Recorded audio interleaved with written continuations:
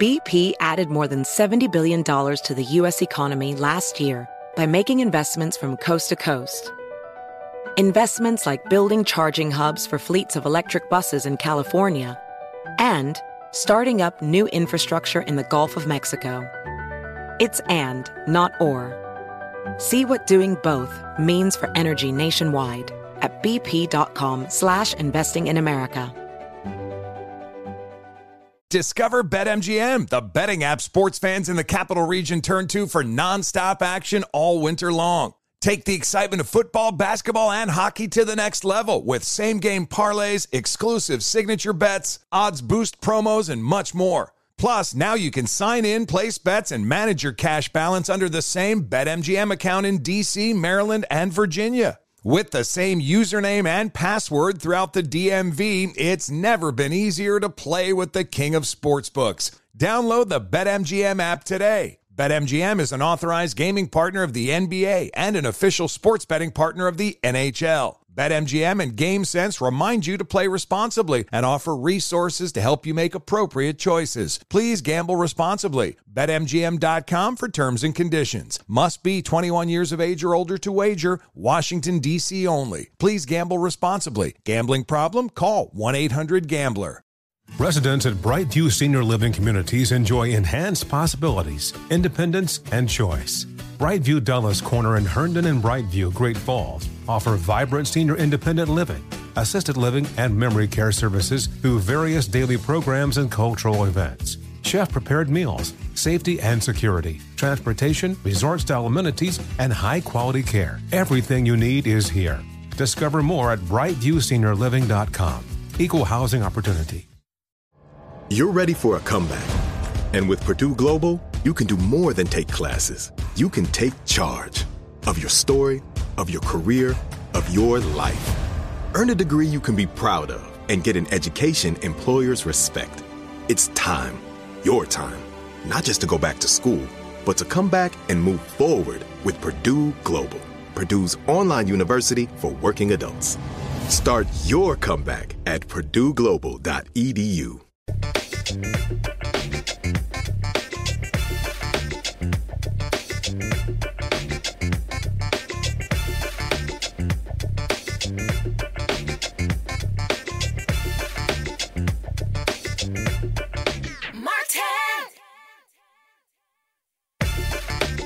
Thursday, August 13, 2020. Coming up on Roland Martin Unfiltered, Donald Trump is trying to steal this election by literally starving the United States Postal Service.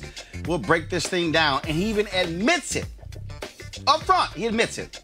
A study released by the National Urban League today shows that the state of Black America is not good. We'll talk with the president of the National Urban League, Mark Morial. An American University survey shows that young black people are important 2020 swing voters, but will they vote? We'll talk with Sam Fullwood, one of the authors of that survey. Also, folks, we'll talk to, first of all, Larry Kudlow says the White House doesn't want voting rights. No shock, we know that. Nearly 9 out of 10 Democrats approve of Kamala Harris for vice president, but conservatives are pulling birtherism out of their usual playbook. Plus, a new batch of anti-Donald Trump ads. Folks, it's time to bring the funk. I'm Roland Martin Unfiltered. Let's go. He's got it. Whatever the biz, he's on it. Whatever it is, he's got the scoop, the fact, the find. And when it breaks, he's right on time and it's rolling. Best believe he's knowing. Putting it down from sports to news to politics. With entertainment just for kicks, he's rolling. It's on go, roll, y'all. It's Roland Martin, yeah.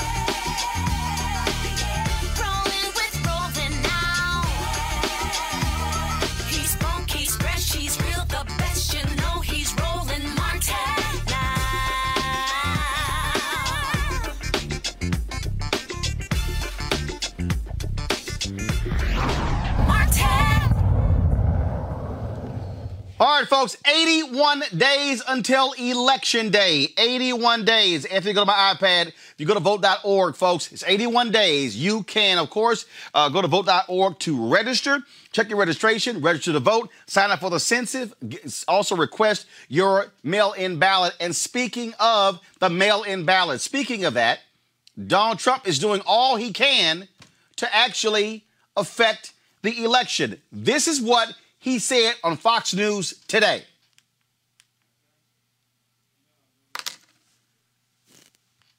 All right, guys, where's the video? For the mail-in votes, okay, universal mail-in ballots. They want $25 billion for the post office. Now, they need that money in order to have the post office work so it can take all of these millions and millions of ballots. Now, in the meantime, they aren't getting there. By the way, those are just two items. But if they don't get those two items, that means you can't have universal mail-in voting. Y'all, he's admitting he is trying to rig the election. The person he installed as Postmaster General has been firing top deputies for the last couple of weeks. They also are deactivating machines that sort the mail, including ballots. Yeah, at least 19 sorting machines from 5 processing facilities have already been removed or scheduled to be removed. We expect to see millions more vote by mail in 2020 due to coronavirus, but Donald Trump is doing all he can to actually screw that up. Let's talk about with our panel, Dr. Greg Carr, Chair, Department of Afro-American Studies, Howard University, Reese Colbert, Black Women Views, Erica Savage Wilson, host Savage Politics Podcast. Greg, he's been real clear. I want to rig the election. I will not fund the U.S. Postal Service. They're starving them. This is, he yells, rig, rig, rig. And here's the deal. Not a single Republican in Congress has the guts to say you're wrong. Well, they're all white nationalists, including Senator Scott from South Carolina. They've dropped all pretenses now. In the wake of the announcement of Senator Kamala Harris's vice president's camp bid, we see now all the pretenses have been dropped. They can't really talk about her. They can't lay a glove on her. So now they're just going to drop all the pretenses and go right to it. I mean, this has been building for a long time. Louis DeJoy, a campaign contributor to Donald Trump and another toady in his toady administration, he is at the post office with one task. He's got one job: implode the federal post office. And today, Senator Cardin and Senator Van Hollen out of Maryland and some other elected officials sent a letter to Louis DeJoy. He's going to ignore it. He ain't going to testify. He's there doing that. He doesn't care where people get their medicine. He don't care where people get their checks. They have one job. And finally, as we were talking a little bit before the show, Trump's fixer, Cohen, his book, I read the forward to his book. He's now, he's going to try to make his money. He said, and if by some way Trump loses this election, he's not leaving the White House. I'm telling y'all. So, anybody thinking that we can have a civil conversation about this? No, they've dropped all pretenses now. They're going full blown rule or ruin. That's their agenda. It's very clear, Erica, what they want to do. And again, folks have to be prepared to fight this. Yeah, I agree with everything that Dr. Carr said. And to include that, he has really worn down kind of the shock value. He's been doing that since he was president-elect. And so what we're seeing right now, which is what some people would categorize as saying the quiet part out loud, it is an announcement that what we have known for centuries, that always having and creating a system of oppression and having this false start so that they're able to, and when I'm saying they're, meaning non-Black, specifically white groups, are able to run ahead and be much further and then turn around and say, well, why can't you catch up? So I think that this kind of makes the case, again, for folks that are waxing poetic about the candidates. There's no time for this. We have got to be prepared to vote early. If you are in a state or a municipality that has a secure drop box, be prepared to drop it there if it's going to go straight to your elections office. People need to have a voting plan. I've been talking about this for months because the white nationalist, the son of a Klansman, who has been who he is, he interfaced with the government in 1973 because his father And at that time, the Trump organization did not want to rent to Black people. And so this has been a person that has been in the public eye for well over 4 decades. This is who he is. He is mediocre. You can call him whatever you want to call him, but his intention is to steal this election and remain president, as he has shared in Trump for years and years and years to come. Reese, bottom line is, again, Republicans are not going to say anything. They are going along with this nonsense. We can't hear Reese, so make sure you're not on mute. Guys, pull her up, please. Reese, you're on mute. Reese, you're on mute. Unmute yourself. Reese, unmute yourself. She's not on mute.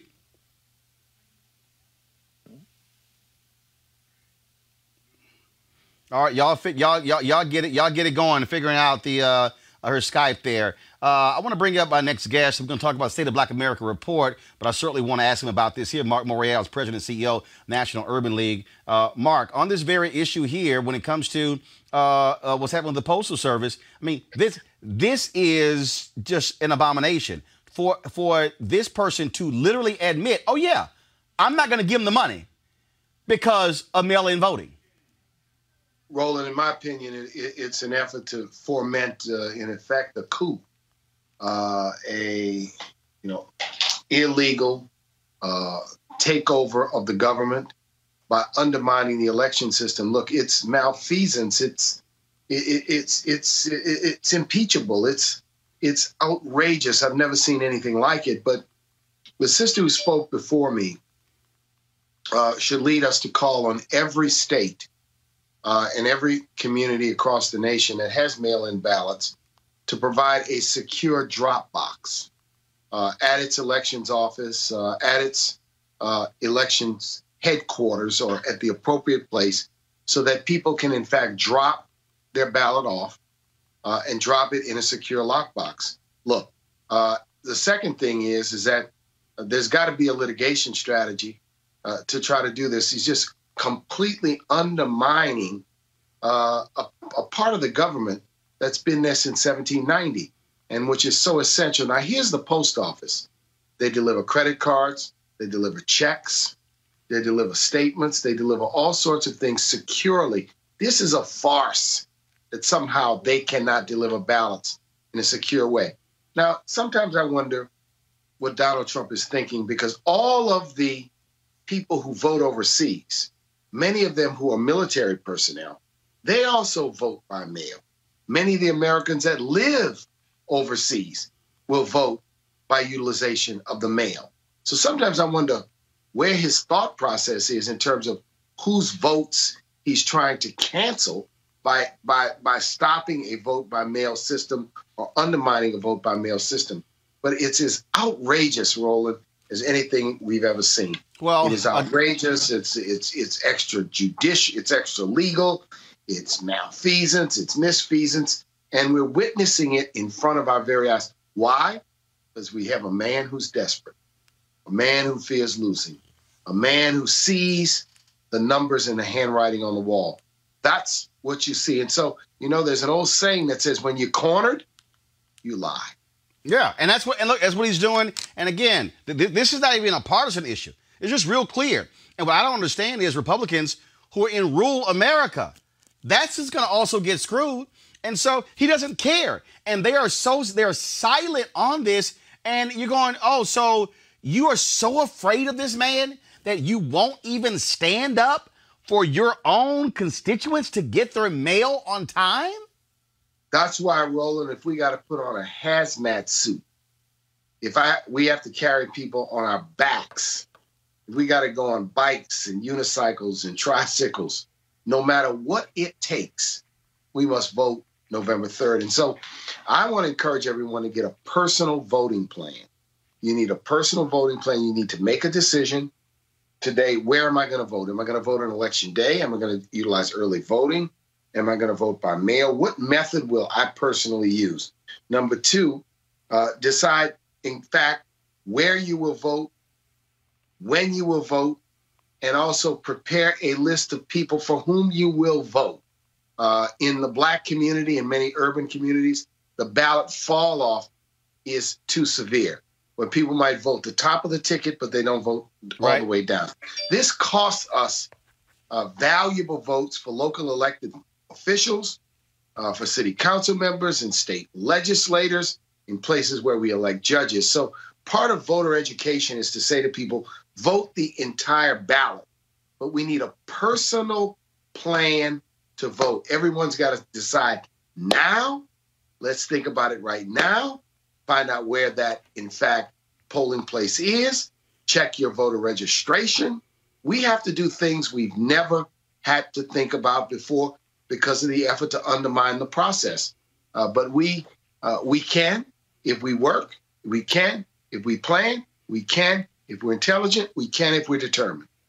Let's talk about the State of Black America annual report, 44th report you guys are doing. Obviously, we have been so impacted by coronavirus. It impacts everything, whether it's jobs, whether it's health, whether it's education. I mean, you name it. We have been grossly impacted by COVID-19. And so what are this year's findings?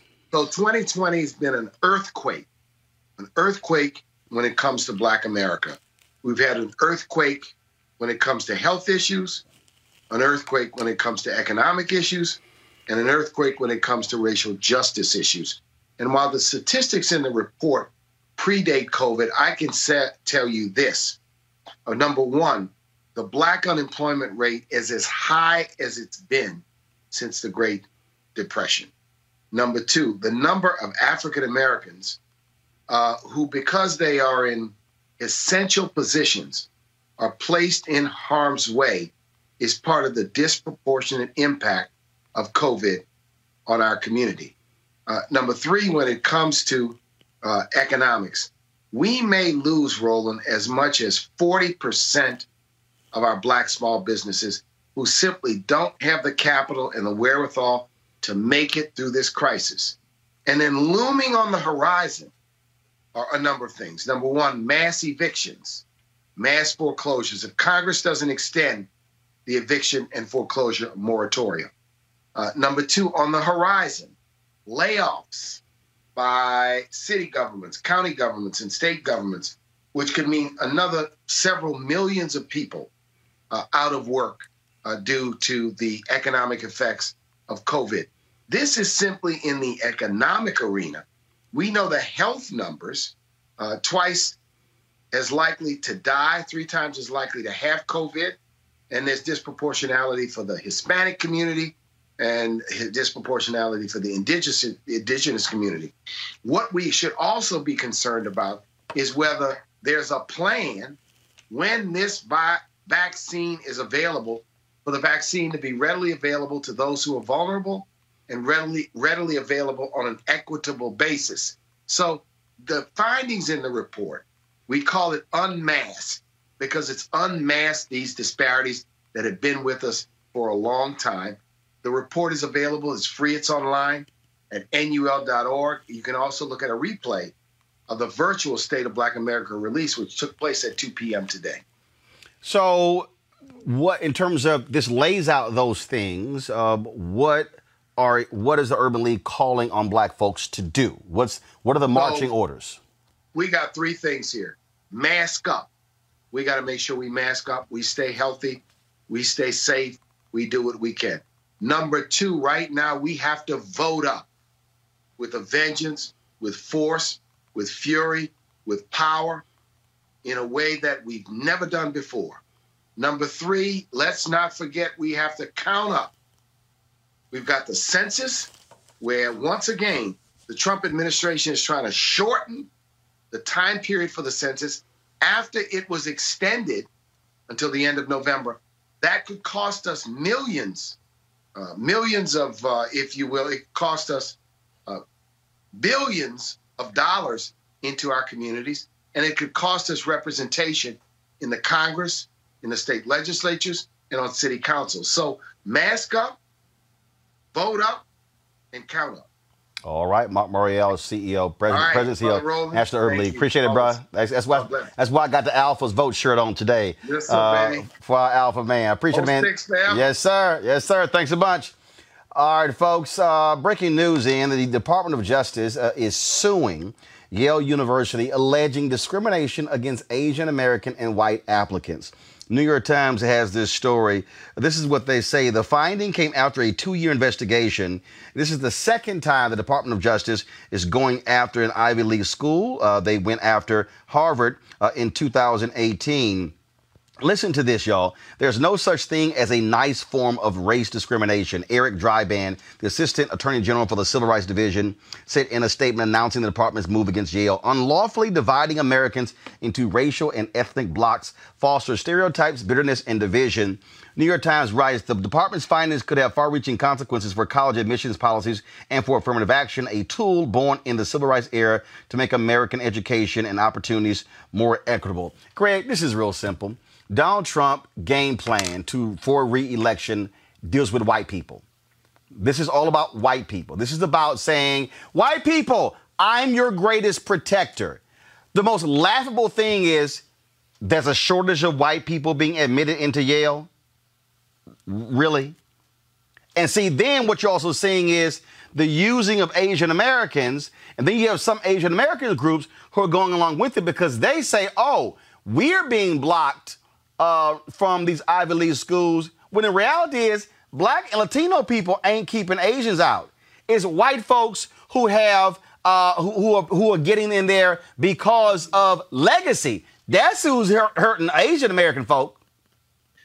Yeah, absolutely. Well, you know my position generally, Roland. I stand and applaud these white nationalists because their little settler project is disintegrating, and they're going to say with their tiny chests and their whole little hearts that they're going to ride this until the wheels fall off. This is, Ed Bloom tried this in Texas, of course, with Sarah Fisher, who couldn't get into the University of Texas on her own merits, but who served as the lead plaintiff for the Fisher case in Texas. He tried it again by going at Harvard and using the Asians as the Trojan horse, so to speak, or not even the Asians. Let me not say that. Select cherry-picked Asian American front organizations that he was actually paying for, Bloom, this billionaire. And so these tiny white nationalists whose little experiment is coming apart as children continue to be born to non-white parents are now going to take this last few months of the Trump presidency and launch their attack through the Justice Department, of course, and we know, of course, the Attorney General, the Toad, is there to do exactly this, because this is the insurance policy that they're launching before November that speaks directly to the reason they've been stacking these courts with all these federal judges. Yep. So, and it's very important to understand this. Now, if you went strictly by grade point average, and this we saw this emerge in the UCal system years ago, then yes, there would be more Asian American students in the system if you just went strictly by grade point average and SAT scores. So what you find at Yale, what you find at Harvard, what you find at the Ivy League schools, that some of these schools have now reached a plurality of non-white undergraduate students. And this, of course, now mind you, I'm sorry, I'm not talking to the poor whites. Now, we understand that what elite universities are. I've heard them described as hedge funds who admit the children of the benefactors and a handful of hella smart non-white people from the poor and working class. Or athletes. And this is where I'm going. The only affirmative action that you find in higher education now is if you can run and jump, if you're black and brown, or have hella grades. And for those black and brown athletes, by the way, at Clemson and Ohio State and Oregon, we want to play. Go get up under your mom and them and tell you, look, from now until December, be a student athlete. Sit at home, do your homework, figure out what it's like to be a student for a semester. But at any rate, it's that, or, and here's where it comes to Yale and Harvard and the Ivy League, the affirmative action of having a parent who's a donor. The affirmative action of being in the old boy, and I mean boy, network to get the hookup. And that's why the Harvard case imploded at the Supreme Court level, because what Harvard revealed was our calculus for admissions includes all this privileged stuff. And that's why it's likely to implode at Yale, but something has changed between the Harvard and Yale case. You've got Justice Beer on the court now, Justice Kavanaugh. You've got, to add to Justice McConnell Gorsuch, who was one of the 3 people today, finally, who dissented in the unsigned opinion when the Supreme Court said we're not going to get involved in the Rhode Island voting case because the Republicans just tried to stop people from being able to get absentee ballots in Rhode Island. And now what you have is there's Kavanaugh on the court, and they think they might be able to get it this time, regardless of who's in the White House. Here's what, Erica, here's what Yale says. First of all, go back to the New York Times, go to my iPad. New York Times says the Justice Department wants Yale to suspend the use of race or national origin in its admissions process for 1 year, and then says Yale would need to seek clearance from the government to begin using race as a factor again. Yale says that they categorically deny all of this, and they said they are not going to stop, and they'll fight this thing in court. And they say we are abiding by Supreme Court precedent. You see it right here. Yale's practice absolutely comply with decades of Supreme Court precedent. We are proud of Yale's admissions practices, and we will not change them on the basis of such a meritless, hasty accusation, Erica. You know, this is pathetic, considering that William Barr, a part of the regime, has not exercised the full kind of extent of his office in order to raise to the level of urgency that he has this particular case, but not talk about how the post office is being attacked. But this is of greater importance. When we think about how this administration operates and that this is really a power grab, this should be another reason for people to understand that this general election is so very important. You're talking about a Jared Kushner who's a part of that donor class that could not have made it could not have made it through Harvard if it not were for his father's plus $1 million donation. You're talking about the son of a Klansman who's mediocre at best, that is in the White House, occupying the White House, but that matriculated not because he's as smart as he says that he is all of the time, but because people help, because there were donations. He may be illiterate, and that is not to be ugly towards people who are actually illiterate and they have those functions. We're talking about somebody who has rolled the wave of privilege all of their collective lives, both Jared Kushner and the son of a Klansman. And so when we think about, we don't have a civil rights department that's actively making use of their particular office for things that are very important to this country to continue to have some semblance of democracy. It's all that needs to tell you that this is breaking news around affirmative action in Yale.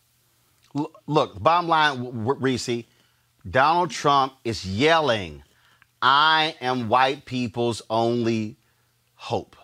He did it after Senator Kamala Harris. Oh, white suburban wives, vote for me. I wish these white people in the media stop saying, "Oh, what's all the phrases they use? They use whistle, dog whistles." No, he's yelling, "Hey, white people, y'all vote for me, not for them." It's real clear.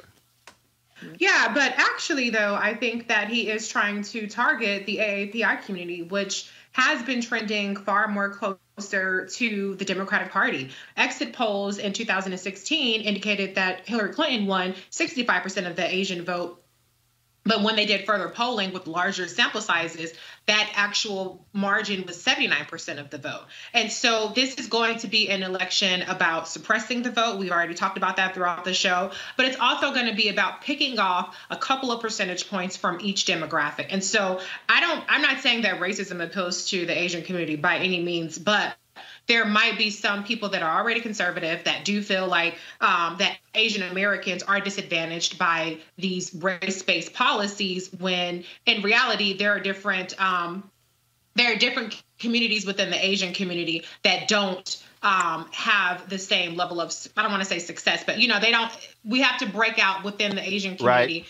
How different people are advantaged versus disadvantaged. And so I do think that that's part of it. But yeah, absolutely. This is a white supremacist policy. And it's really amazing that William Barr, as Erica mentioned, he refuses to see any kind of racism and discrimination and policing. He's said it, that there's no systemic racism in the policing of our criminal justice system, but yet they're going after an Ivy League institution. Their priorities are completely wrong in terms of actually making our society more equitable and more just. But in terms of an electoral strategy that's built on galvanizing white supremacists, this is the playbook.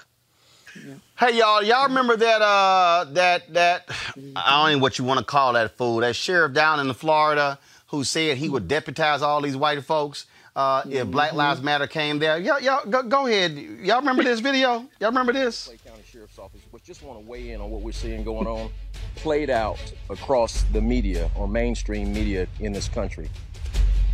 Look, folks, don't fall victim to subjecting yourselves to this conversation that law enforcement is bad, that law enforcement is the enemy of the citizens that we're sworn to protect and serve.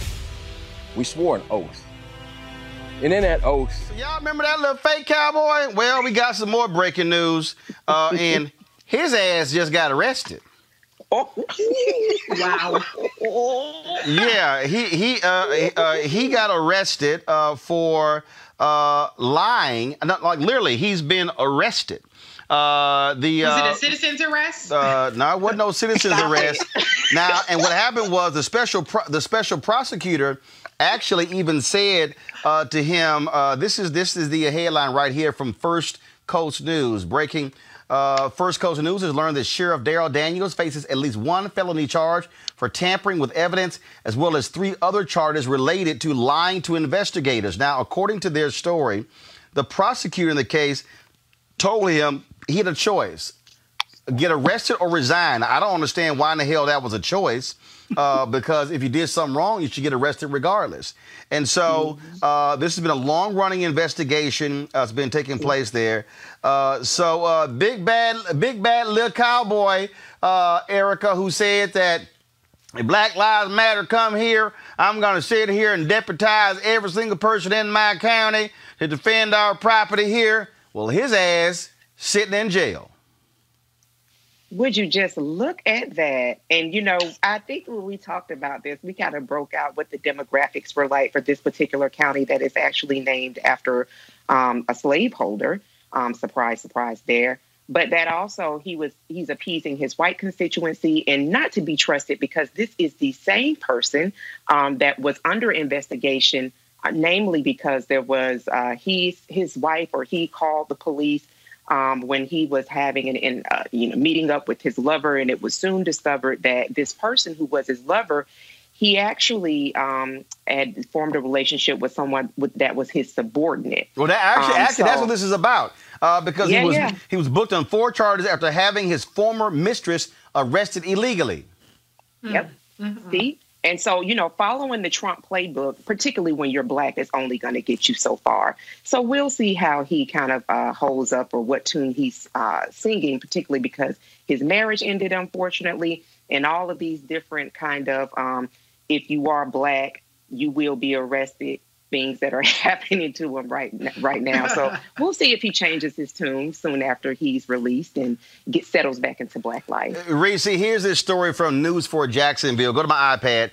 Daniel has been under scrutiny from the Florida Department of Law Enforcement for more than a year after he was accused of ordering one of his deputies to illegally arrest his former mistress for stalking in 2019. She began a relationship with Daniels when she worked for him when they were both at Jacksonville Sheriff's Office, and the affair continued after he was elected sheriff. He says he did nothing wrong. Well, he's sitting in jail right now.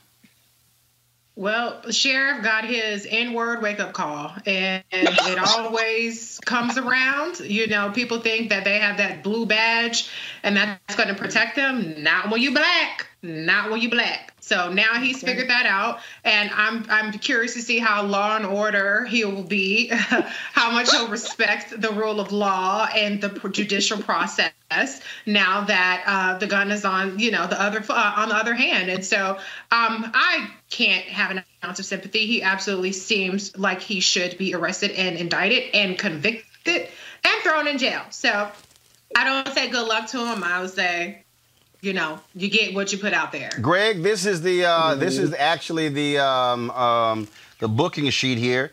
Tamper with, fabricate physical evidence, alter, destroy, conceal, knowingly giving false info to, and then 3 counts of knowingly giving false info. Daryl Raymond Daniels, 55 years old, arrested today. Boy, ain't that something? I guess that big-ass cowboy hat wasn't big enough to keep his behind out of jail. Brother, Help me. I was trying to do this because when we talked about it the first time, I'm so glad Erica went first because she the one set fire to him. You the one set fire to him since last time we talked about it, and you definitely connected it. This is the same thing you were talking about then. I'm just sitting here trying to do the math. I'm thinking he was under investigation when he made that video then, huh? Mm-hmm. Well, as our brother Ice Cube would say, here's what they think about you. But, at the end, so you standing out there in front of some people who might have been engaged in the very thing, and you in front of them, they behind you like, yeah, bad boy. Mm-hmm. What you gonna do? What you gonna do? What you gonna do when they come for you? Yeah, you know what? let me go ahead. Let me just go ahead and play just a little bit more of fake ass cowboy. Watch this. Relationships are great and not strained, and where the people support their sheriff and support the men and women who wear the uniform. And you'll have something waiting on you that you don't want. Yes, we'll protect your constitutional rights as long as you remain under the umbrella of peaceful protest or peaceful march. But the second that you step out from up under the protection of the Constitution, we'll be waiting on you. And we'll give you everything you want. All the publicity, all the pain, all the glamour and glory for all that 5 minutes will give you. Is it a threat? Absolutely not. But somebody has to step up in front of the camera and say, enough is enough. Tearing up Clay County, that's not going to be acceptable.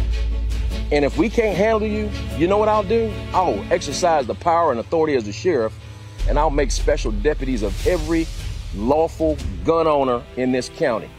And I'll deputize them for this one purpose, to stand in the gap between lawlessness and civility. That's what we're sworn to do, and that's what we're gonna do. You've been warned. Well, you've been warned too, Sheriff. Now, I would say this was your position with the handcuffs. Then again, with your mistress, you might have been in this position before with the handcuffs. All I'm saying. All I'm saying. No, hell no. You stand there, talk big bad ass with your little cowboy hat on, and now you the one talking all that trash about Black Lives Matter, tearing stuff up. Now your punk ass the one that got arrested and sitting in jail, and you got to make bail. By the way, the election is in Florida next week. He says he's gonna keep campaigning. Let's see if these fools throw this idiot out. All I'm saying is, mama, don't let your babies grow up to be black cowboys. Going to a break. I'll be back at Roland Martin Unfiltered in a moment. You want to check out Roland Martin Unfiltered? YouTube.com/Roland S. Martin. And subscribe to our YouTube channel. There's only one daily digital show out here that keeps it black and keep it real. It's Roland Martin Unfiltered. See that name right there? Roland Martin Unfiltered. Like, share, and subscribe to our YouTube channel. That's youtube.com/Roland S. Martin. And don't forget to turn on your notifications so when we go live, you'll know it. It's 6-4.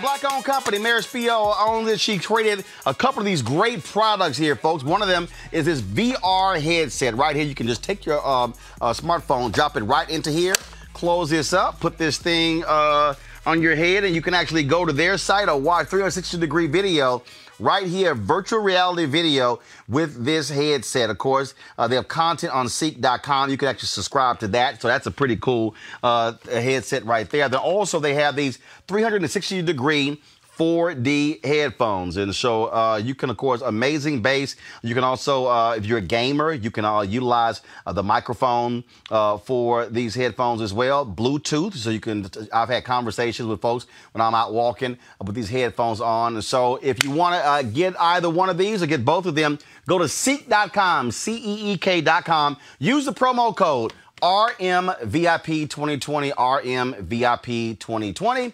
And so that is Seek.com. Folks, a new survey of Black Americans in 6 battleground states was released yesterday by American University's Black Swing Voter Project. It found that Black men and women under 30 have far less trust in elected officials and are far less enthusiastic about voting than their parents. Let's break it down with Sam Fullwood, a fellow at the Center for Professional and Presidential Studies at American University. Sam, explain this, because when you look at this here, 21% of those 18-29 say they're not going to vote. They're not going to vote at all. 60 plus, 5% say they're not going to vote. That's a huge gap. How you doing, Roland? I'm happy to be with you. Yes, indeed. This was somewhat surprising, but once we sort of looked at it a little deeper, it wasn't all that surprising at all. What we found was we did a survey of 1,215 African Americans of all ages in 6 swing states: Wisconsin, Michigan, Pennsylvania, North Carolina, Georgia, and Florida. Our idea was less to find out about who they were going to vote for or whether they were going to vote, but more about what their attachment is to various institutions of American society, political institutions.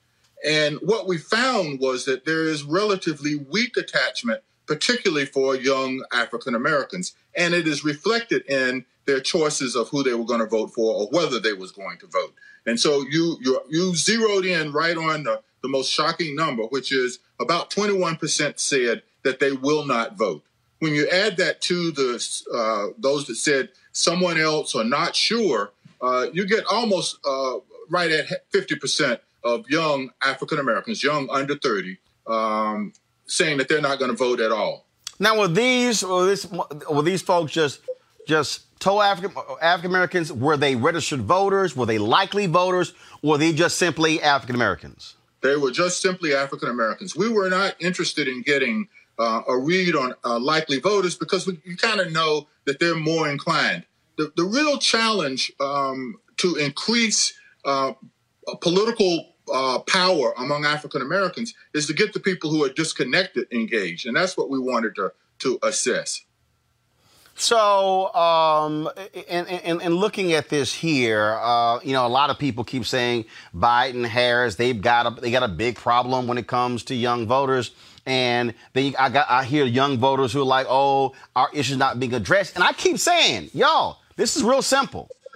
They're gonna talk to the people who are gonna vote, and the reality is, if 35 plus are the ones voting, and all these young people keep saying, "Hey, here are demographics." I've said this to them, which I said to Latinos. Your demographics don't mean jack unless you put your demographics to action. Well, I think you're absolutely right about that. But the other side of that is if you really want to bring about the kind of change that you're talking about, you got to vote. And a lot of young people, you see them now, they're in the streets saying they want change. They've got to vote, and they've got to convince their friends to vote. Well, and again, also this whole idea of there are no perfect candidates, okay? Right. There's no such thing as that. And look, voters make choices.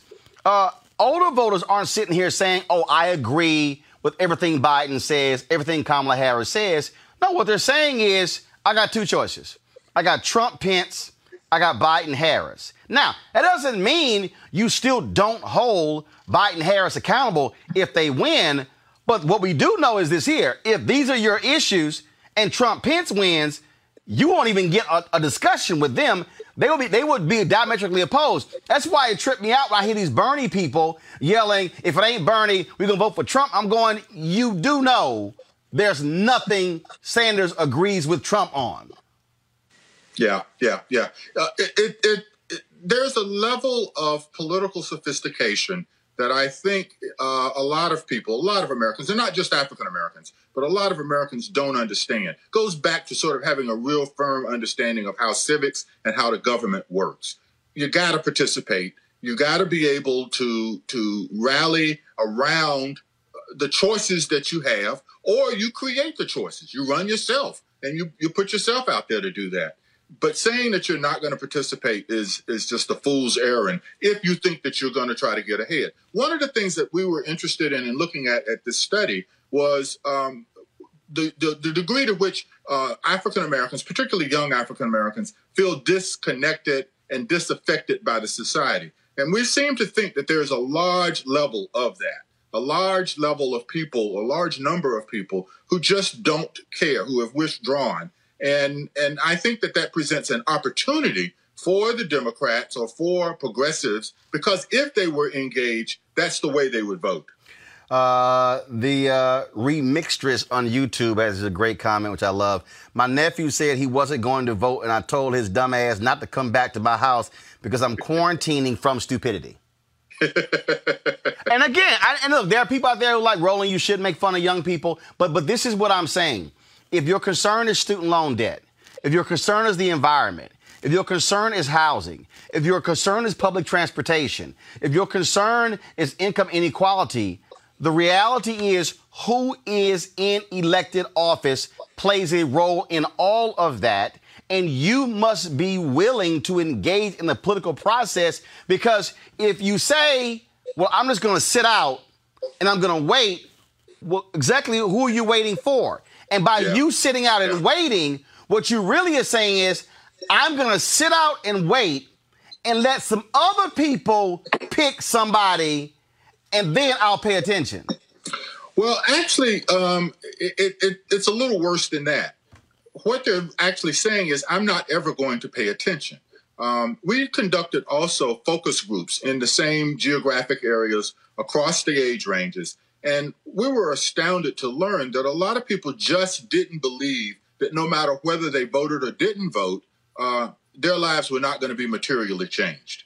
They did not believe that participating in civic life, voting, going to rallies, supporting candidates, they didn't believe any of that had any impact on their lives. Okay, hold on, wait. But I'm confused, though. But were these same people the ones calling for change and protesting? Yes, that's true. So we found what? that many of them thought that the way that you could get what they wanted was to protest. They thought protest. But wait. I'm confused. So they think they can get what they want by protesting, but who do they think is in charge of the very policies they want changed? Politicians. Well, that goes back to what I was saying a minute ago. There is a huge gulf between their understanding of how real change takes place, and that's a civic question. That's a civic challenge to our society. And we wanted to sort of be able to put some empirical research into the question about how do we engage these people who are opting out of the system, who are opting out of paying attention to how real systemic change. You're absolutely right to point out it happens through politics. That's the only way you get things done. So I want to bring in our frat brother, Dr. Greg Carr. Greg Sam was a fellow Alpha as well. Greg, look, you teach college students, and again, they're protesting for change, but then checking out of a process, which is what they're protesting for. Well, Roland, and first of all, thank you for bringing me in, and it's good to see you, Brother Fullwood. I remember you in 1996, Waking from the Dream, brother, where you said, I thought they sold me a lie. America is not ready for this. So that's exactly right. I'm sure you can sympathize with that attitude, particularly when I remember one of the charts, and first of all, thank you for this work. It seemed like the group that some of these young people, among others, thought was the most effective out there representing them was Black Lives Matter, even though the last thing on the list, I think, was activists. I mean, so it seemed to me that it might be a question of education.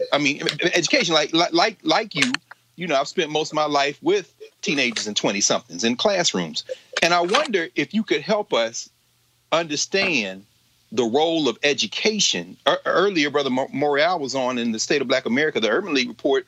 It was saying that, many of our young people are in classrooms with teachers with less than 3 years of experience. They're not getting Algebra 2. Let me ask you this quick question. on the chart, I mean, in the survey, in the research, as you reported it out, there were a couple of things that hit me, struck me in terms that might lead to me asking whether or not education is a challenge here. You had a question: is Donald Trump a racist? 90% was the response, but among those 18 to 29-year-olds, 79% said. Then you say, is he incompetent? 90% of the people say yes, black people, but in the 18 to 29-year-old category, it was only 74%. And then finally, politicians look out for me. Maybe I read this wrong. Was that true that 47% of the 18 to 29-year-olds said that politicians look out for me?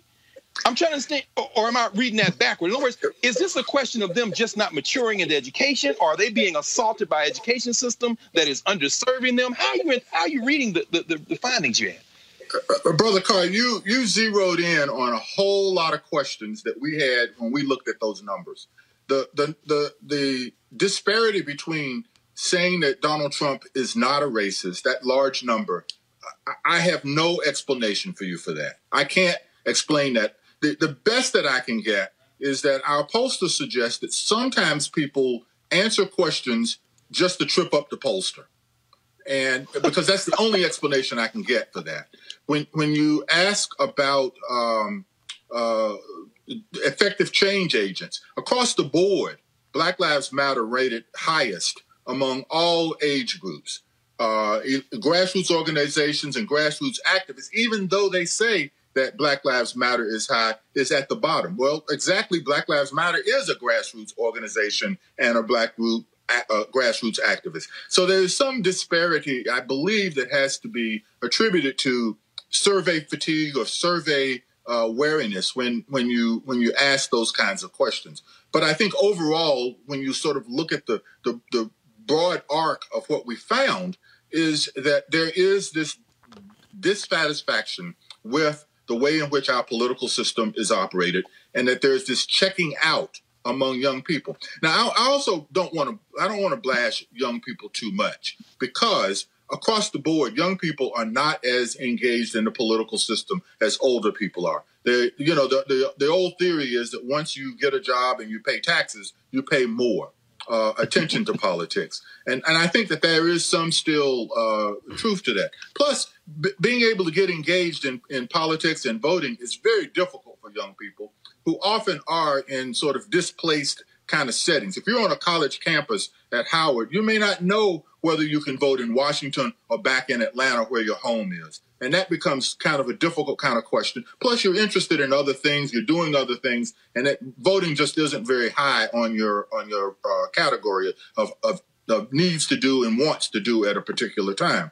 So there's a lot more research that we think needs to be done in this area. This was a preliminary report, and we're looking to dig a little bit deeper into this to answer some of these anomalous questions that you so rightly point out, Brother Carr. Erica, you got a question for Sam Fullwood? I do, and thank you again for this fantastic report. My question to you would be, I saw that the sampling went across 6 battleground states, 3 of those, Wisconsin, Michigan, and Pennsylvania. And I just wondered, because Donald Trump won those states by 77,000 votes, is there an account for the voter suppression that took place in those states as well, when you're thinking about respondents and the way that they respond? And then also, how do your findings match up against historical data around the youth vote? 2 excellent questions. We did not ask if the respondents in any of the states, including those key states that were disproportionately affected by voter suppression. What we did ask, we didn't ask, retroactively whether they felt that they didn't have an opportunity to vote. We did ask, however, what is your attitude toward voter suppression going forward? Are you more inclined to want to vote? Almost all of across all age ranges, people said that they were worried about losing the ability to have their vote count because of voter suppression, but that also reinforced their desire to want to go out and vote. That's a part of the phase 2 findings that you're getting a scoop here, Roland, because that's part of the phase 2 of our report, where we're going to talk about voter suppression and the attitudes of African Americans toward voter suppression.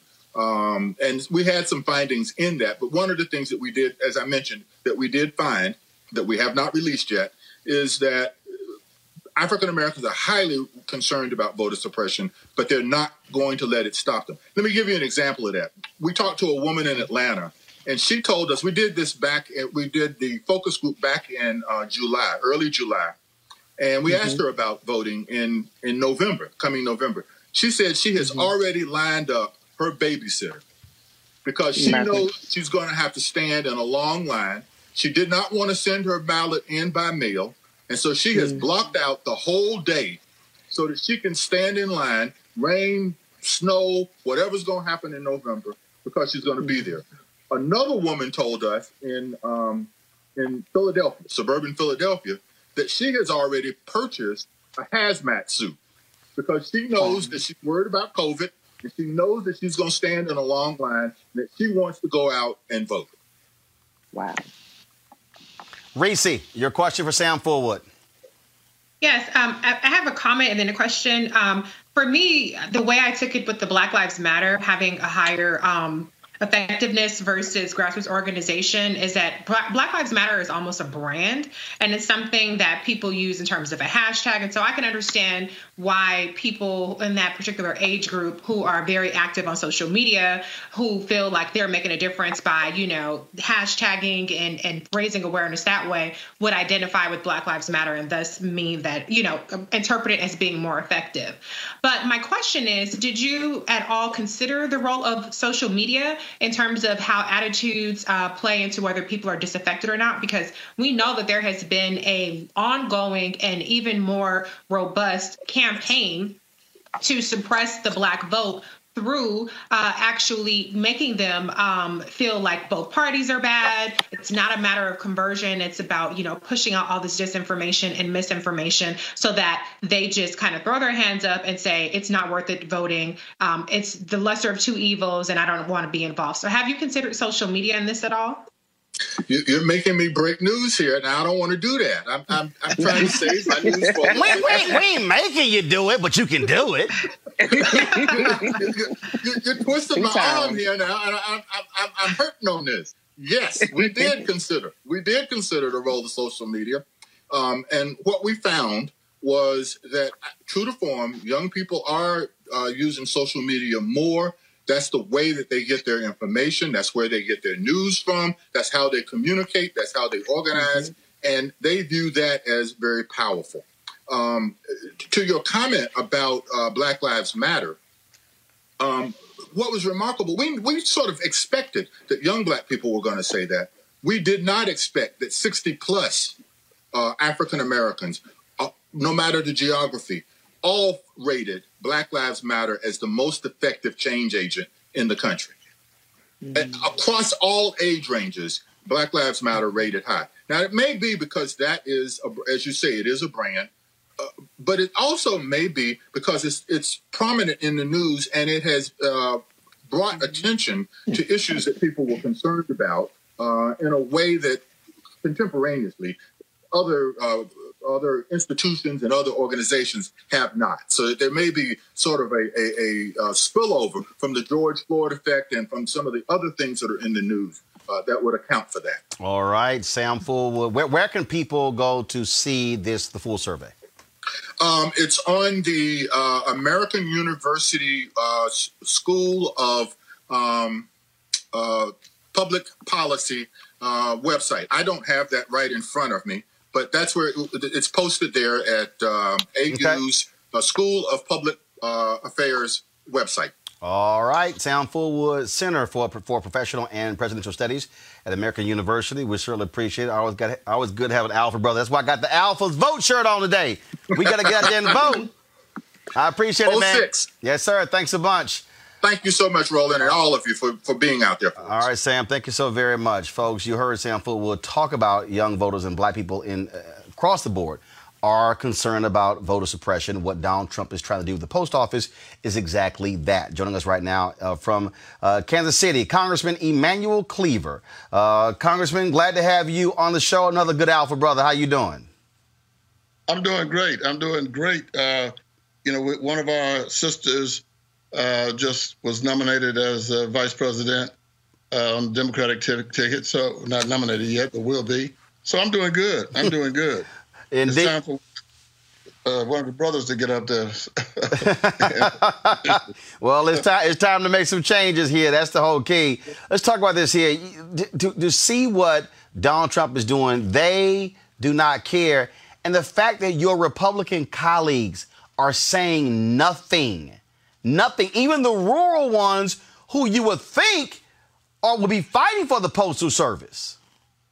Well, and I think they're going to get hurt in this campaign because I think they are being silent on this issue. And in the rural areas, look, when they redistricted me almost 10 years ago now, they put me out into towns like Excelsior Springs and Orick and Mayview and Higginsville and Lawson and Oak Grove and Odessa and Slater, all those in my district. I only have about 18% African Americans, but I represent all those areas out there, and of course they don't have our frat out there represented much. But nonetheless, they do survive in no small part because of the post office. And, you know, I think one of the problems that these members of Congress are going to have is explaining what they're doing at the post office. Look, if you live in a rural area right now, or if the president's new postmaster general, a guy by the name of Louis DeJoy, who just coincidentally, just donated $2 million to the Trump campaign, and then he was appointed as the postmaster general.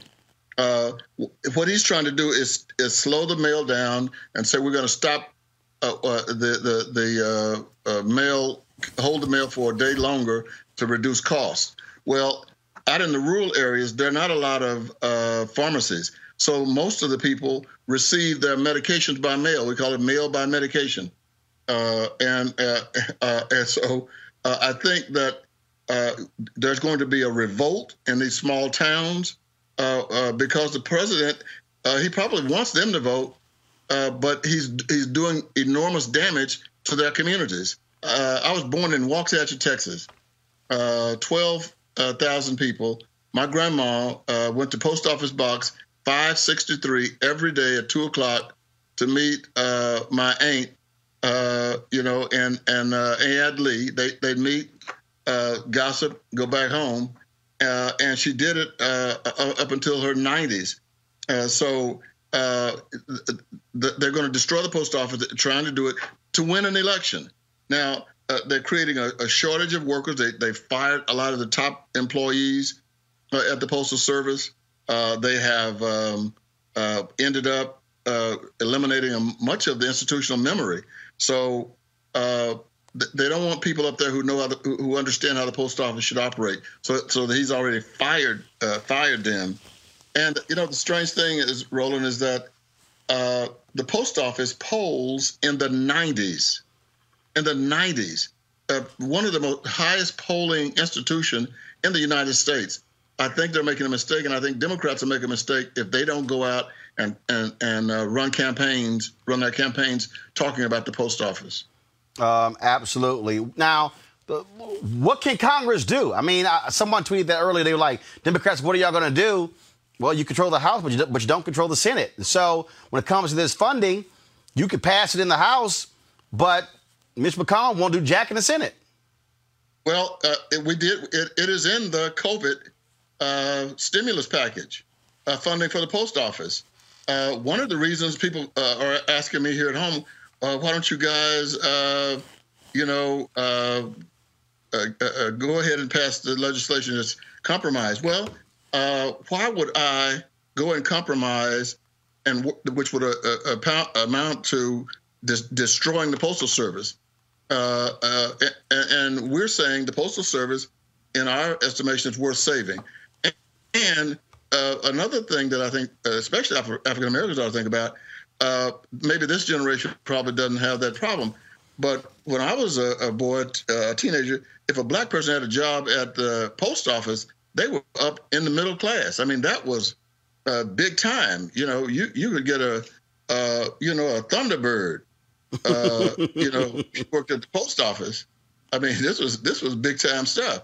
So one of the reasons we haven't been able to compromise because the Democrats know that Donald Trump wants to use the Postal Service to suppress the vote, and also privatize. Yeah, and that's the ultimate goal, is to privatize. He hates Bezos, who owns Amazon, and so he wants to, and frankly, I think the president. Let me say this: the president had not put his attention on the post office until the post office about 8 months ago signed a deal with Amazon, so that Amazon would do some of the mail in the smaller communities, because it was too costly for the Postal Service to do it. So, and I thought when that happened, Donald Trump said that you're going too far, and I hope the voters will understand this. And in 2006, George W. Bush signed legislation that the Republicans were able to push through the House and the Senate. That's when they, were pretty much in charge of everything. And in that bill, they created a weird requirement of the Postal Service, and it was this: you have to not only run a profit, you have to pay for the health care for retirees 75 years in the future. So when everybody talks about the post office is losing money, that's not true. In terms of the operation of the Postal Service, they make a small profit. It's of course, but the problem is that they're years right now, probably about 8 years behind on the prepayment for the retirees. And no other agency in the federal government, no other agency on the planet, no other agency in the galaxy is required to do that except the Postal Service. A part of it is that the Postal Service is unionized. They hate that.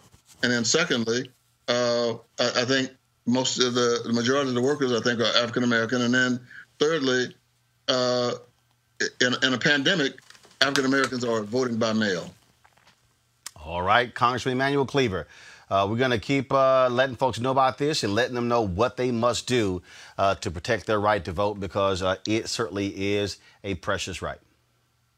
Good to talk to you. Thank you very much, sir. Folks, this was an ad that the Postal Service ran back in April. And, of course, they ran on Fox News. So I'm going to play this for y'all right now. Anthony, go to my iPad.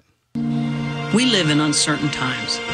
However, there is one thing you can be certain of: the men and women of the United States Postal Service. We're here to deliver cards and packages from loved ones, and also deliver the peace of mind of knowing that essentials like prescriptions are on their way. Every day, all across America, we deliver for you, and we always will.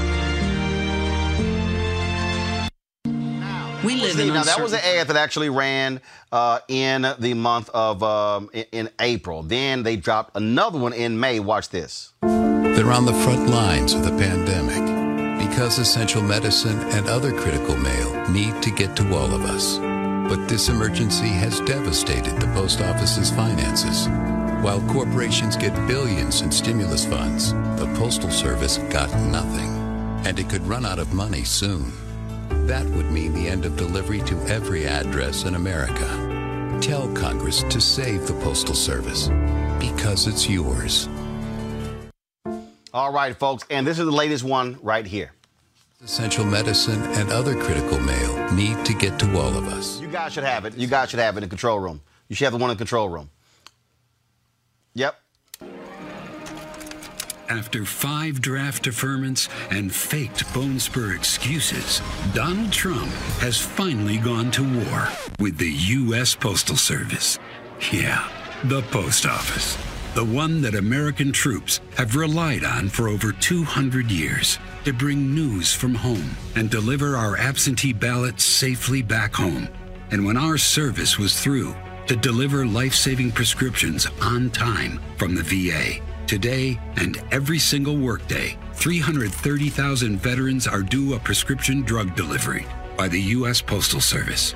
And today, tens of thousands aren't getting their prescriptions because Donald Trump declared war on the mail, firing workers, disrupting deliveries, defunding operations. The thing is, this is just a warm-up for the fall.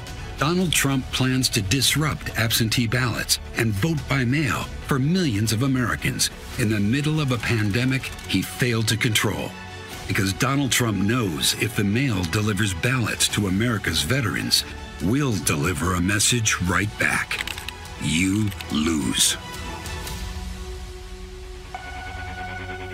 Of course, that were the folks from votevets.org who actually dropped that one there. And again, it's one of those things that, what you're seeing here, what you are seeing Trump do, at some point you would think somebody on the other side of the aisle would say, okay, look, dude, we know you're nuts, but this just makes no sense whatsoever. But again, he doesn't care. He doesn't care about any rules. He cares about nothing. And then you have people, of course, in the White House press corps who really want to be as deferential as possible, but as opposed to saying, no, we got to call this man out. Don Winslow has been dropping these just vicious, hard-hitting ads.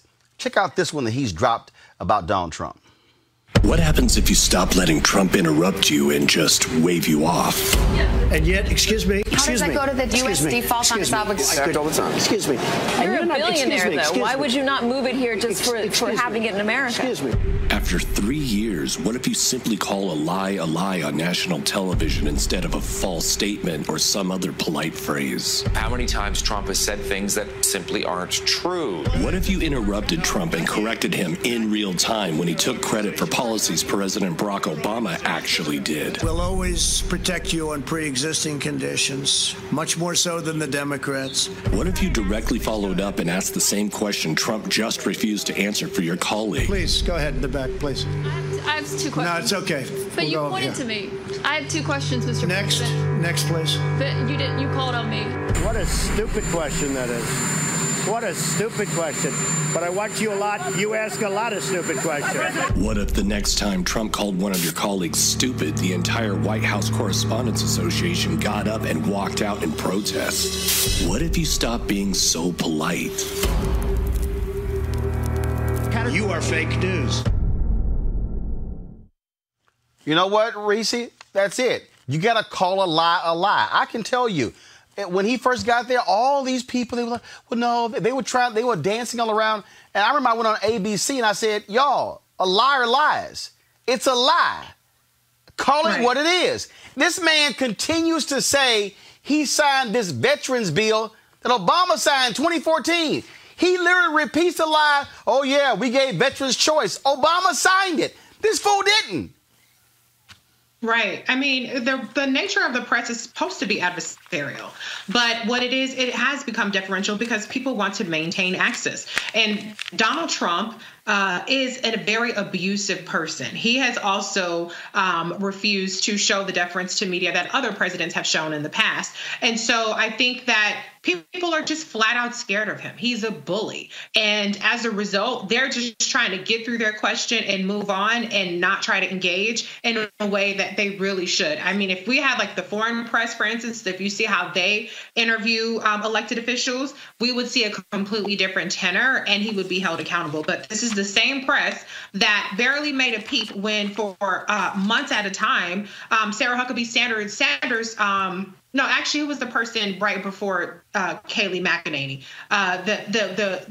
The first lady's press person came over, and she never once held a press conference. And you didn't hear howls and screams about it. And so I think that the mainstream media, unfortunately, most of them are way too compliant when it comes to Donald Trump. They just want to keep their access. They just want to get along and go along. Well, and that's what it is. And the problem is, they don't want to challenge him. And then when somebody does, Erica, it's like, oh, my God, that was amazing journalism. No, it wasn't. It was just doing your damn job. Yeah, absolutely. And if they had more of a panel, more people that are in their newsrooms, they look like all of us, then we would definitely see this particular son of a Klansman covered very differently, to include his backup dancers that are known as Republicans. And so I think it's not just about access. I think it's also that there's money involved in covering Donald Trump. We're seeing like how the Jonathan Swan gentleman from Axios, he did the interview. He has given unprecedented access to Axios, who appears across all of the morning shows. They have an HBO deal. They've expanded quickly and very well, unlike some other non-white facing media groups. But, we saw that after his interview that, it was the Swan dive, and there was all kind of this praise around Jonathan Swan. And I have to be very frank and be very honest. Anytime I see someone who's not Black kind of be lifted forward, and now they're appearing on all across of these media channels. They are now contributors, meaning they're getting paid for what they're saying. They have book deals. They're at the Aspen Institute. It pisses me off because I think about, there are Black journalists, Roland Martin, all of these others who have been calling out this person, this collection of matter known as Donald Trump, since day one. And so now that there's kind of this, oh my gosh, I think it's not a falsehood, it's a lie, it's almost too little too late. So I really don't have a lot of respect because I do have political muscle memory, a lot of respect for those people who, now are calling him a liar and are really being credited for what Black journalists such as yourself, Roland, and many others have been doing for quite some time. Well, Greg, it's laughable to me when I see all these reactions. I mean, I look at sites like Mediaite, which covers the media, never do anything in the segments that we have on this show. And every time I look up, it's always something with Fox News, CNN, MSNBC. And I'm like, you do know your site is called Mediaite, and it's not called cable news Mediaite. There are other things out there. But again, this unwillingness to challenge these folks. And I got some people who hit me. They say, Roland, why won't you let Republicans finish? I said, if they come on my show and don't lie, I'll let them finish. But here's the deal. This has not been new to me. When I had my radio show in Chicago on WVON, my deal was very simple. If someone starts to lie, I am going to interrupt them because I cannot allow my audience watching to go, oh, well, Roland didn't say anything, so clearly what they said must be true. No, I'm not going to let people lie on the show and then, like these networks do, and then just let it slide. No, it ain't gonna happen. No, brother. And in fact, what is the function of the news? What is the function of the press in a society? One of the functions, theoretically, is to speak truth to power. That's why we have a First Amendment here. Now, we know, of course, the United States of America is an aspirational concept. It has never been, in fact, what it claimed to have been, in its language. And that's why I mentioned Sam Forward's book, 1996. He wrote a book called Waking from the Dream. He said, if I colored in the lines, did everything right, I thought that this would be the reward. He said, and then I found out that that's not how America works. And I remember he ends the book by saying, it might be too late for America. And I think this is something we really need to understand at this moment. We have to understand that the post office in particular, this is a perfect storm of a convergence of two interests of the white nationalist party. The white nationalist party, like the Democratic Party to a lesser extent in terms of the field in which it operates, is undergirded by money. So Erica hit it on the head. It's just about money. And that's one element. But then it's also kept in the public eye and given political support because of what you've said. It's direct appeal to white nationalism. Now, how does that relate to the post office? The United States Post Office is the central nervous system of the United States of America. It is not only, as we heard Brother Cleaver, Reverend Cleaver, even though he's a minister, Representative Cleaver say, it's not only the place that delivers your mail, delivers your medicine, your checks, it's also the place, particularly in rural communities, that serves as the kind of nexus for the community. It's often in the same place as everything else in little towns that aren't really towns. When you undermine that, yep, you're playing with the concept of America. Now where am I going with this? And then I end very quickly. When you see George Bush and them attack it, as Emmanuel Cleaver said, in 2007, that's with a direct eye toward privatizing the post office. See, they put that 75-year pension thing in the future, so that they could get their hands on that business. You see, get their hands on that business. Now, you fast forward to where we are now, and now you've got a convergence between that business interest, they want to privatize it, and the white nationalist party wanting to continue to hold power. But here's where the problem comes. And here's where I would agree with Sam Fullwood, even though he was just talking about the black community. I'm talking about this whole concept called the United States of America. When you ruin the United States Post Office, and when you then go on to ignore anybody's attempt to stop you, because remember, Benny Thompson is the chair of Homeland Security. He could call this clown Louis DeJoy in, and he'll probably ignore any subpoena to come testify to what's going on. But when you undermine the post office, you don't put it back together. This country is going to fracture. It's going to dissolve. Many of us, myself included, won't shed a tear. Because what's going to come after that is the potential of rebuilding society. It might be regions of this country. It might be clusters of people of goodwill. It might be the cities. But whatever comes in the wake of that, what you're not going to have is what was there before it. These white nationalists are going to mess around and destroy their little project. And this is evidence of it. And anybody not talking about it, anybody not coming in and tell this man he's a liar to his face, and I promise you, look, Yamiche Alcindor, April Ryan, their sister Abby worked for CNN. Abby Phillips.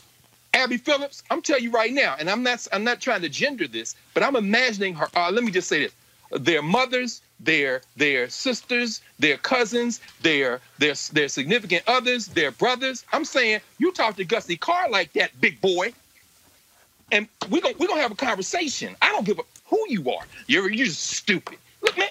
At what point does self-respect enter this conversation, bro? That's what I want to know. And understand how they think. Ari Fleischer actually tweeted this today, y'all. Look at this.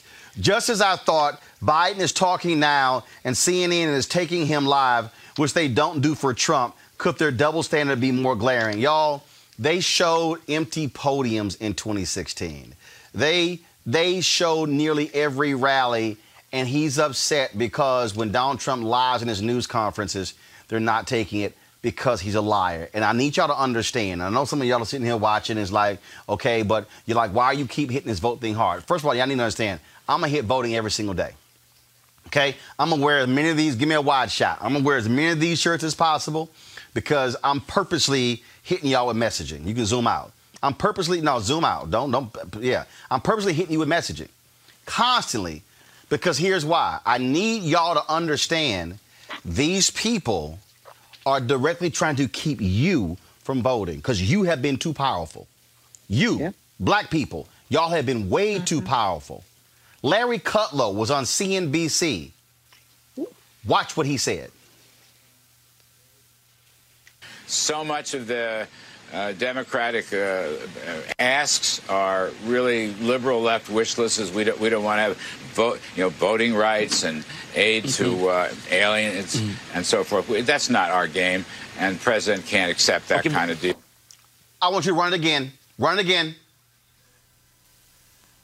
So much of the Democratic asks are really liberal left wish lists. We don't want to have voting rights and aid to aliens and so forth. That's not our game, and the president can't accept that kind of deal. Run it again. So much of the Democratic asks are really liberal left wish lists. We don't want to have voting rights and aid to aliens and so forth. That's not our game, and the president can't accept that kind of deal. Okay, you're going to run it one more time.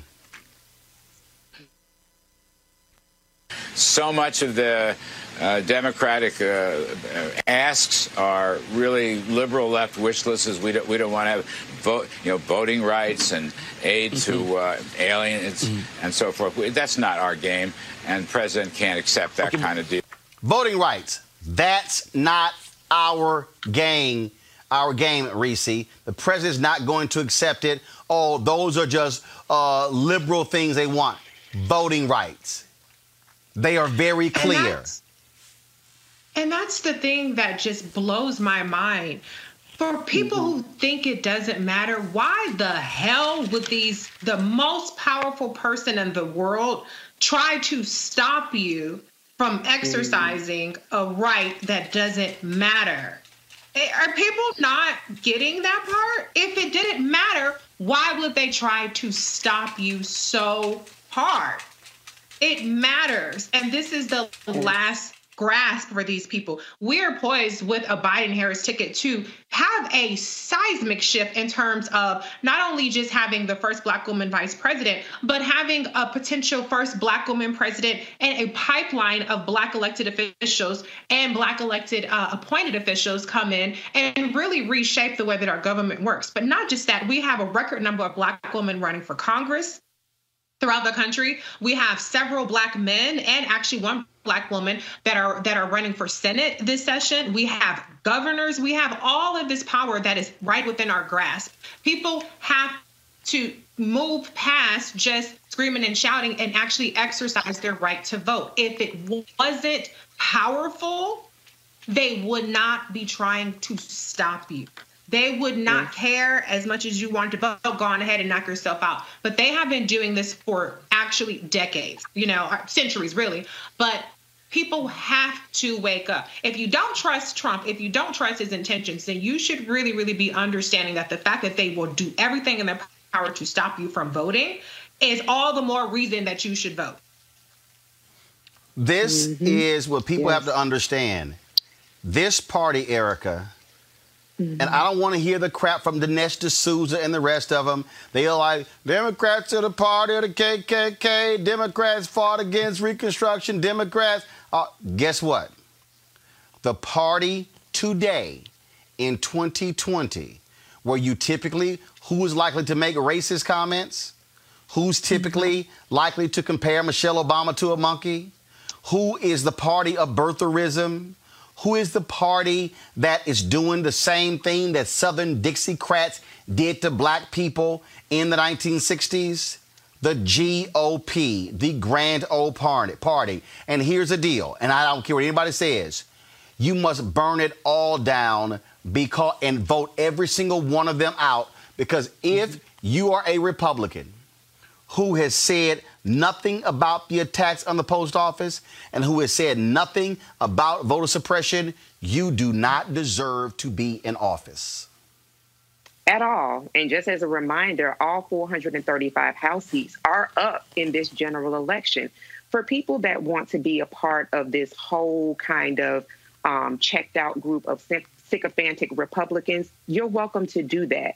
But for everyone else that really is interested on this Black Women's Payday 2020 and ensuring that we do move closer to closing that particular equity gap, because we see that white men, still are lead earners in this country, that they absolutely understand that exercising a vote in this year will determine how their lives will go November 4th, 2020 moving forward. Like, this is not a drill. This is not a game. I'm always fascinated by those individuals who spend more time on social media having conversation about things that do not matter, that do not impact their daily lives. When we talk about politics, we're not just talking about, we talk about it from a very broad place, but we're also, this entire panel, we're talking about how politics interfaces with you every single day.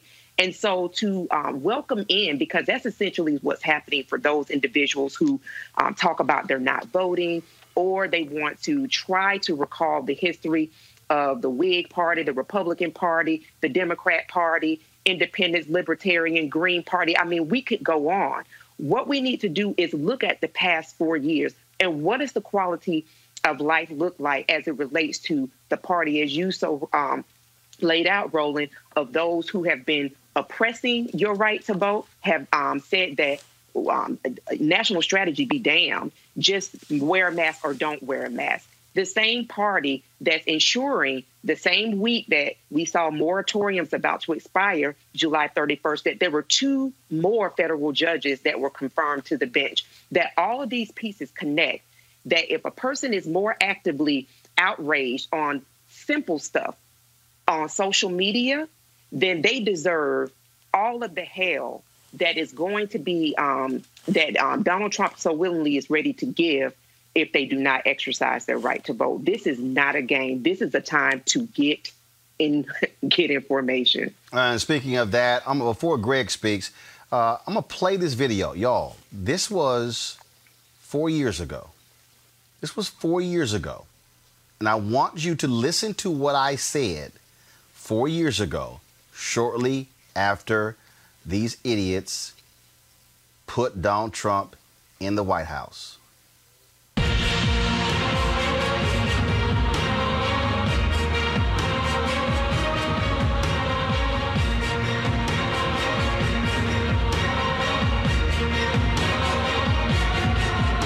Let's get right to the issue at hand. Y'all have already been talking about it. We've been discussing it right here on TV One. After yesterday's despicable news conference by President Donald Trump, I was in my car trying to decide what is it that I wanted to listen to put into proper context my feelings about what we heard. And I thought back to the first black woman elected from the South since Reconstruction, Congresswoman Barbara Jordan of Houston. Here's what she had to say in 1973 at the Watergate hearings.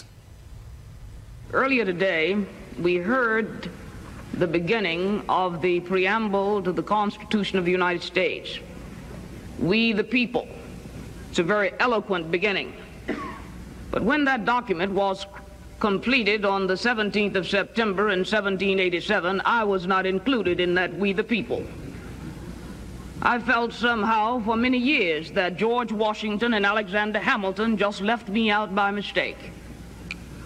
But through the process of amendment, interpretation, and court decision, I have finally been included in we the people. Today, I am an inquisitor.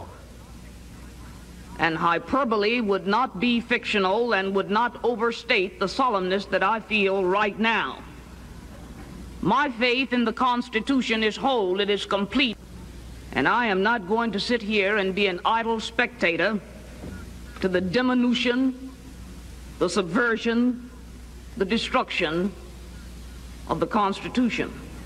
Sybil, just like Congresswoman Barbara Jordan, I will not be an idle spectator for a white supremacist sitting in the White House. I will not be an idle spectator to see Donald Trump walk in the footsteps of Republican Herbert Hoover, who led the Lily White movement when he was president from 1929 to 1933. I will not sit idly by to see Donald Trump act like Democrat Woodrow Wilson, one of the most violent racists we've ever had served in the office of the president. The fact of the matter is, yesterday's news conference was shameful. It was despicable. It was him giving the middle finger to black people, to Jews, to Hispanics, to Asians, to women, to white people of conscience. This is a president who has no shame. He is an immoral leader. Now, I know some people out there will say, well, he was elected. But yes, but guess what? Wilson was elected. So was Hoover was elected, and other racists who have served in that particular White House. What this man has done by lining himself with neo-Nazis and with white supremacists is shameful and should not go unchecked. But it's not just a question of going unchecked.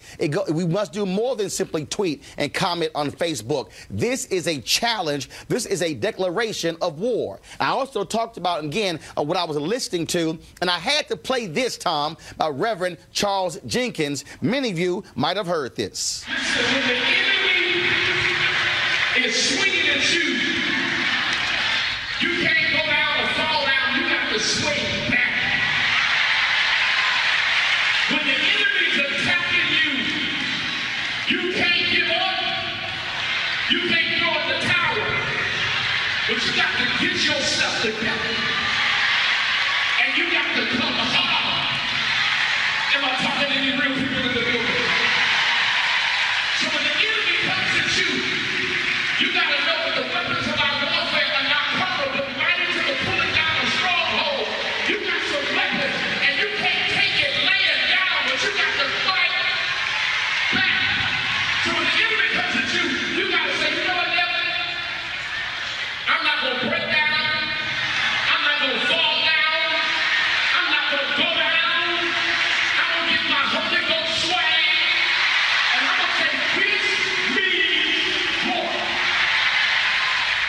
Tom, for 398 years, black folks have been fighting this country to ensure that it lives up to its ideals. For 398 years, we've made it perfectly clear we're not going to sit idly by and allow ourselves to be embarrassed and run over in shame by white supremacists. This is the 190th anniversary of the first black newspaper, Freedom's Journal, which was founded in March 1827. In their lead editorial, they wrote, "We wish to plead our own cause. Too long have others spoken for us." This is a moment where we don't need anybody else to speak for us. We can speak with clarity and with precision as to exactly what is required of us. And what this requires, it requires alphas and kappas and omegas and sigmas, iotas, AKAs, deltas, zetas, sigma gamma rho, the links. It requires the Prince Hall Masons. It requires me Phi Me. It requires people of conscience to stand up, whether you are bougie, whether you are grassroots, whether you are, no matter where you are, it requires black people and other people of conscience to say we're going to oppose any effort to go back to the days of Jim Crow, to go back to the days after Reconstruction when you had the Redeemer movement by Democrats, when the Lily White movement by white folks as well in this country on the Republican side. We have seen this before, and every time it has happened, we fought back. And what that means is it's time for folks to stand up and mobilize and organize. It means that when it comes to the ballot box, I don't care who you are. I don't want to hear anybody say my vote does not matter, because when you see a white supremacist at 1600 Pennsylvania Avenue, all you need, that's the only proof you need to show your vote does indeed matter. What that means is we need people in Virginia, in Tennessee, in Mississippi, in Alabama, in Texas, in Georgia, in Florida, in Illinois, in California, in Wisconsin, in Michigan, in Pennsylvania to say enough is enough. What it means for us to go to city council meetings, county commissioner meetings, state meetings, go to the governor's mansion and say we are going to rain holy hell down on any politician who stands with Donald Trump.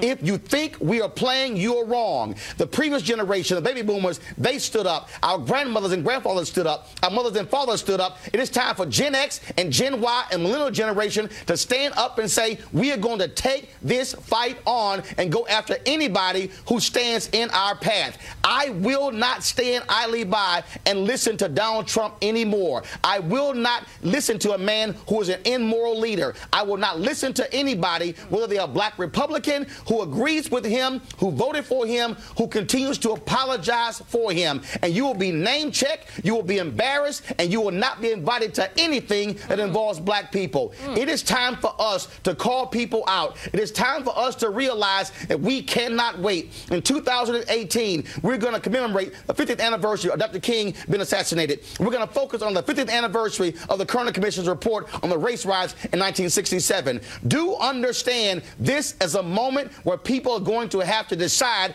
whose side they are on. Are you on the side of righteousness, or are you on the side of bigotry? Are you on the side of just people, or are you on the side of white supremacists? There is not going to be any effort to say I can stand on either one. And I don't care who you are, if you're a Republican or a Democrat, you have been served notice. If you stand with this man, if you support white nationalist policies, we are going to take you out at the ballot box and put people of conscience in.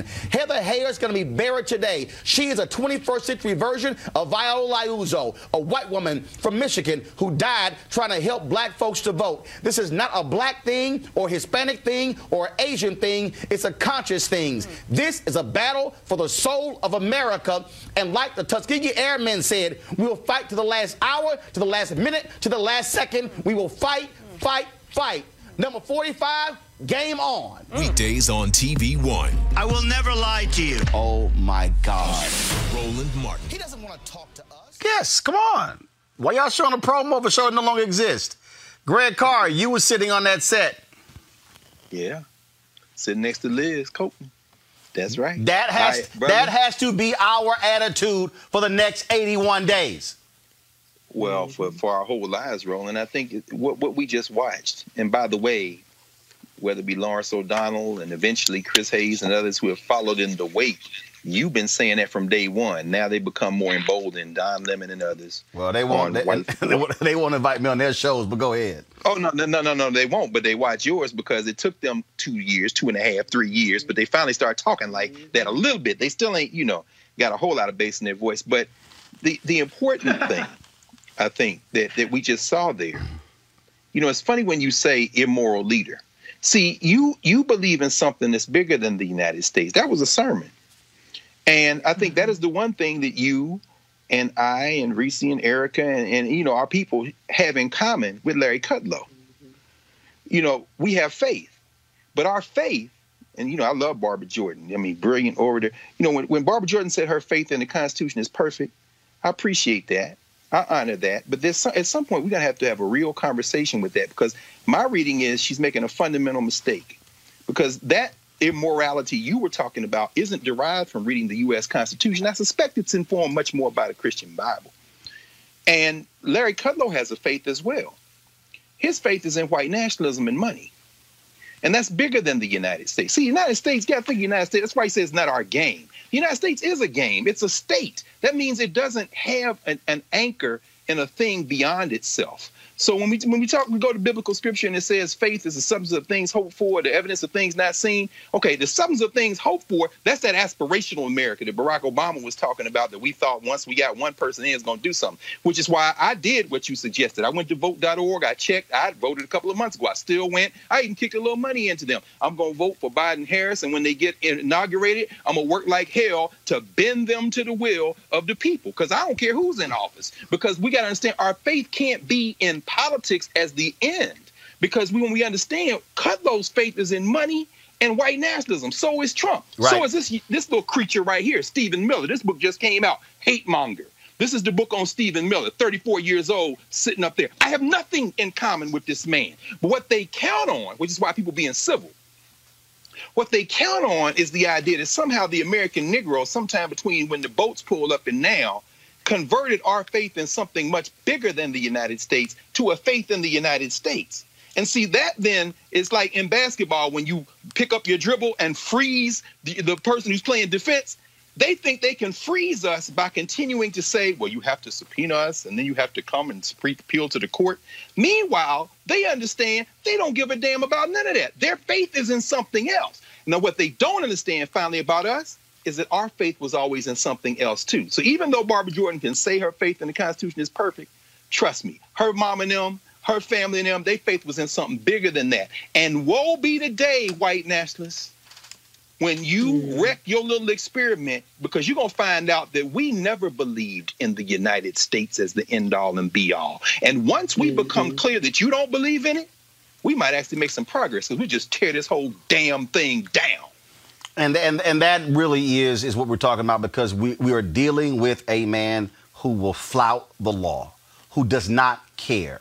For all of Barack Obama's cautiousness, his patience, his sense of decency and respect, this man has said, I don't give a damn about any of that.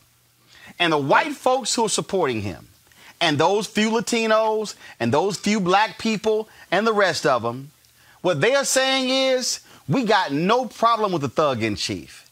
See, that's why after the next 82 days, I don't want to hear a damn thing for none of them. None of them. See, I don't want to hear Newt Gingrich talking trash about Senator Kamala Harris. I don't want to hear Newt Gingrich, who actually, let me just pull up, because I just want y'all to understand what we're dealing with here, because when you're dealing with these thugs who have no sense of decency, when you're dealing with that idiot Jerry Falwell Jr., who they had to replace because he was just so pathetic, so-called Christian university. This is what Newt Gingrich tweeted on yesterday. Kamala Harris is such an aggressive personality that she will quickly join Pelosi and Schumer in dominating Biden. As Biden grows weaker and weaker, the election will focus on Harris's radical left positions and her ruthless use of government power to impose radical values. Nobody. Well, actually, I'm going to take one line from Greg. See, Gingrich can speak about being ruthless and using government power, because that's what that thug did. That's what he did when he took out Jim Wright. That's what that thug did. And see, you want to talk about Senator Kamala Harris, aggressive personality? How aggressive can you be when your wife is sick and you cheating on her and you ask her for a divorce from the hospital bed? Oh, yeah, I went there. Because, see, I'm not going to hear a lecture from any of these fraudulent individuals. Damn you, Franklin Graham. Damn you, Ralph Reed. Damn you, Robert Jeffers. Damn you, all of you fake Paula White, you too. Damn all of you fake Christians who say nothing about this immoral man. You say nothing about his birther wife who has yet to apologize to Michelle Obama and Barack Obama for her birtherism. And now, all of a sudden, now, y'all want to bring up birtherism again. You had some fool who got beaten by Kamala Harris who writes a piece in Newsweek trying to somehow suggest, is she actually an American? Is she legitimate? Can she be on the ticket? And then the folks at Newsweek want to sit here and say, oh, y'all got this whole thing wrong. Why we ran it? Hell no, you ran it. That's why we not going to read you. What I'm trying to get all y'all to understand, I said this means war. And let me tell y'all something. I remember getting a phone call from the CEO of TV One. Oh, just, I mean, what are you doing? And then the president of the network, what are you doing? I said, damn it, I'm laying down a marker. Right. Because I needed them to understand that you can't be black media. You can't be black-owned media and be scared. Preach, Ron. You can't. Where do we go from here, chaos or community? Dr. King said there are 4 institutions that are prime position to lead black folks to liberation. He said the black church, the black press, Negro fraternities and sororities, and black professional organizations. He specifically said the black press must maintain its militancy and not fall to the conservative. And that really is the fundamental problem. That's really where we are right now. See, that's why I'm not playing games when it comes to these folk, when it comes to spending dollars with black-owned media. I'm not accepting pennies on the dollar. No, I want the whole damn dollar. Come on. And so at some point, this is the moment when black folks have got this generation. Reese, this generation has got to have the damn courage that they mamas and daddies and grandmothers and grandfathers had. Otherwise, these folk will run over us if we don't. Yep. Listen, Roland, I have stomped a hole in anybody that has come for Kamala Harris, Democrat or Republican. I went to war with Chris Dodd, Ed Rendell, David Axelrod. I am never scared.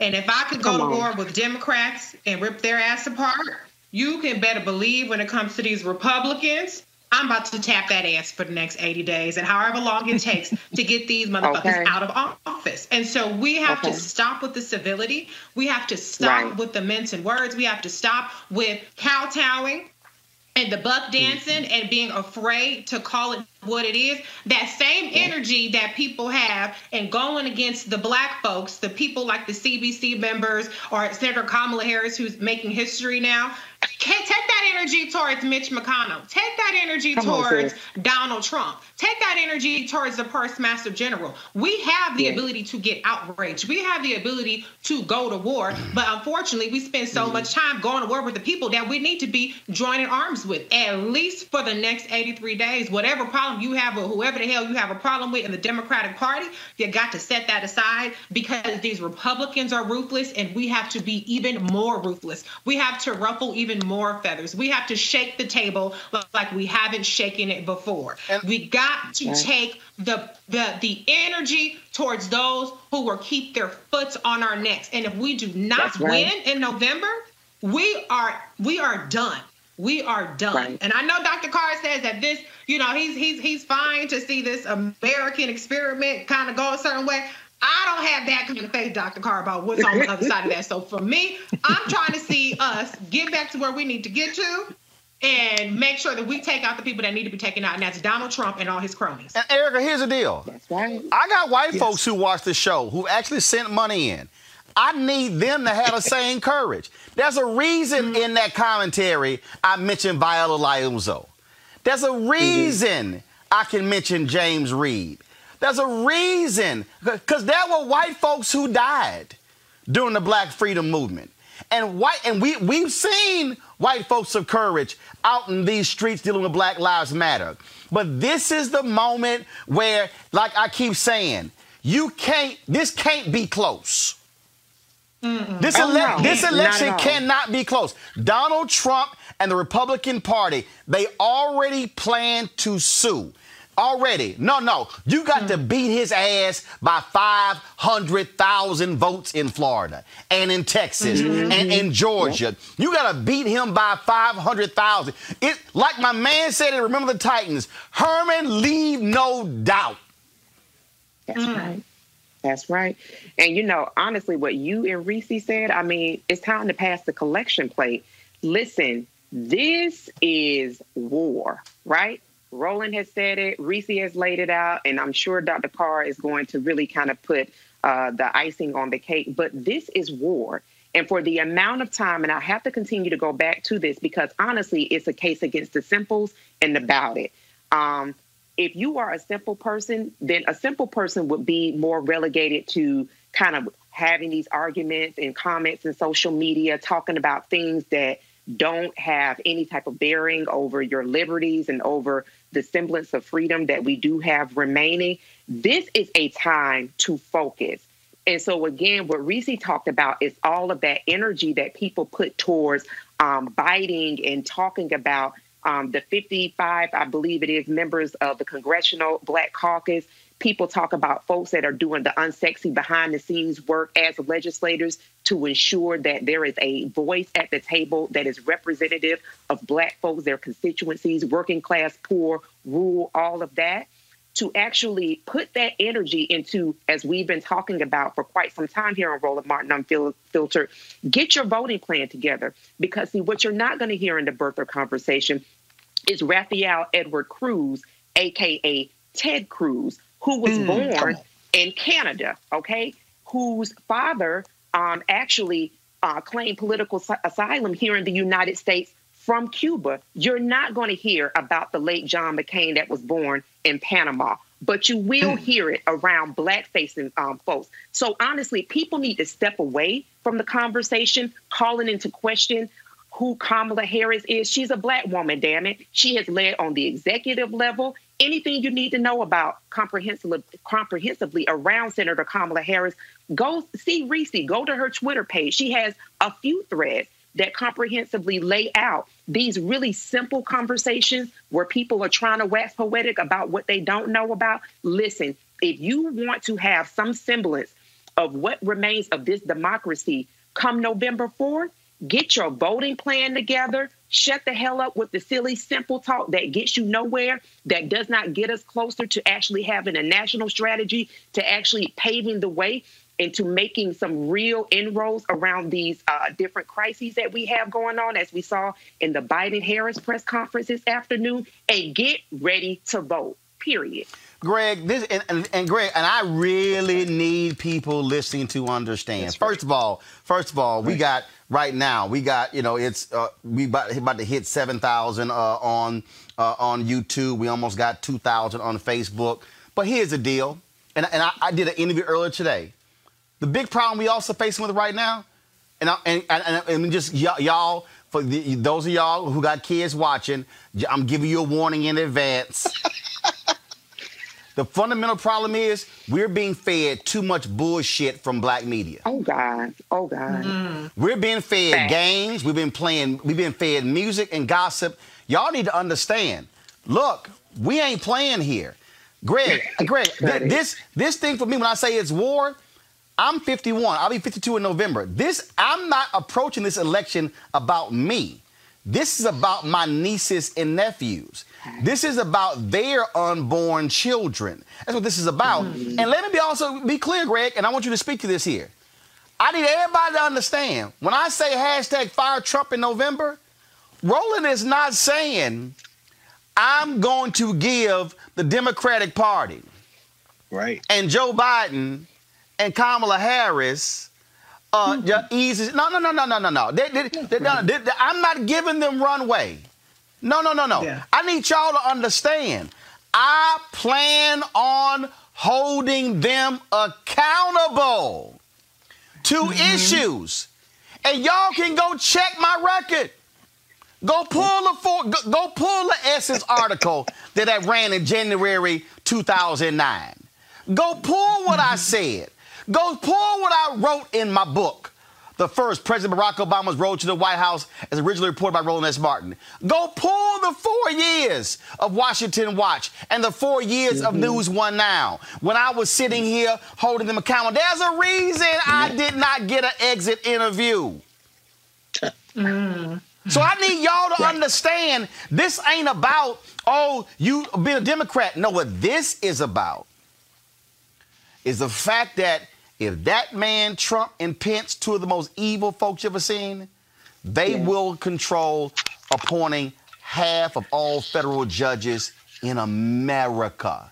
They've already appointed 203. There are only 800 or so. They get 4 more years. They're going to hit 500. Easy. This is about them rolling back environmental protection, rolling back civil rights. The man has already said this, white folks in suburbia, oh, I ain't letting no low-income folk come out here. He ain't got no housing plan. His opportunity zones, they can't even provide us information. I sent an email 2 months ago saying, where's the information on how it's going? They didn't even respond. And so I need y'all to understand what these folks want to do. They absolutely, Greg, want to cement white nationalism for the next 2 generations. That's the game plan. Well, it absolutely is. And of course, it's not going to work because the country will just fracture. So, yeah, Reese, I'm not looking forward to it. I would prefer, because our people will be the ones hit. But if they do steal this election, it won't mean the end of the people who live in the country. It's just going to mean the country's going to fracture. Because California is not going to keep carrying the Dakotas. You see, Georgia and Texas are changing demographically, and New York is not going to keep carrying Iowa and Montana. I mean, so what will happen is this thing is going to come apart. So if you want this country to continue in its current configuration, you better go out there and vote. Now, I have friends and colleagues. We debate, we argue, and I agree with their general assessment in terms of how nations come and go. But they are they're more willing to see that happen. So some of them will sit that out, right? And so, I understand their philosophy, but I also say it's our people who are going to get hurt. And it's important to understand, I've been spending a lot of time over the last month and a half since C.T. Vivian and John Lewis left, in the wee hours of the morning, flipping through books and rereading, and then listening to some of these elders who I know who are still here, like Dory Ladner and them from Student Nonviolent Coordinating Committee. These were teenagers and 20-somethings, man. When you mention Viola Liuzzo, she's a younger, you know what I'm saying? These are young people. They're 17, 18, 19 years. John Lewis, 19 years old when Kelly Miller Smith told him to go over there and hang out with James Lawson, who's still alive. So understand when young people say, well, y'all old people, hold on, slow down. Because guess what? I ain't saying they was listening to the 1961 version of WAP, Megan and them, but it ain't like that. No, I'm saying, but they weren't listening to all bubblegum when they were in there risking their entire lives in Lowndes County, Alabama, and in Mississippi Delta. They were having fun. They were sleeping with each other. They had all kind of intrigue. Read Stokely Carmichael Ready for Revolution. Read James Farmer, The Making of Black Revolutionaries. Look up who Ruby Doris Smith Robinson is, Keisha Lance Bottoms' auntie. They were having the same fun young people are having now. They listen to the music. They doing what they doing. They grinding. They doing it. And then they put their entire lives on the line, not for the red, white, and blue, but for something deeper than that. For the idea that if you are a human being who draws breath on the earth, you should have a dignity that we respect. And in respecting your dignity, I respect my own. That's a bigger principle than this crap we call the American Constitution or the American dream. That's not what they were talking about. Now, they wrapped it in that because they understood that was the bridge some people have to walk across to believe that they have something to hold on to. That's why I said, when you talk about faith being the evidence of things not seen, that don't mean the thing don't exist. It means you can't see it yet. And that's what these white nationalists have relied on. For us, they keep waving the flag and the Constitution, and they say, now, we don't believe it, but we think you do. So therefore, if you just hold on a little longer, well, guess what? You've overplayed your hand now. So I guess what I'm saying is, in conclusion, the idea that we are at war, like what Erica said, Erica's right. We are at war, and this war isn't just about an election, but without the election, the other thing comes quicker. And what is the other thing? The other thing, even about the fracturing of the United States. The other thing is about this ball we live on is getting ready to reset and get rid of all the humans on it. That's the That's the rollback of environmental regulations. Yep. When you see this cotton candy melting, brain-addled, riddled clown stumble his increasingly obtuse ass over into Europe and say United States is withdrawing from the Paris Climate Accords. Those accords weren't even the thing. They were a gesture toward the thing. But guess what?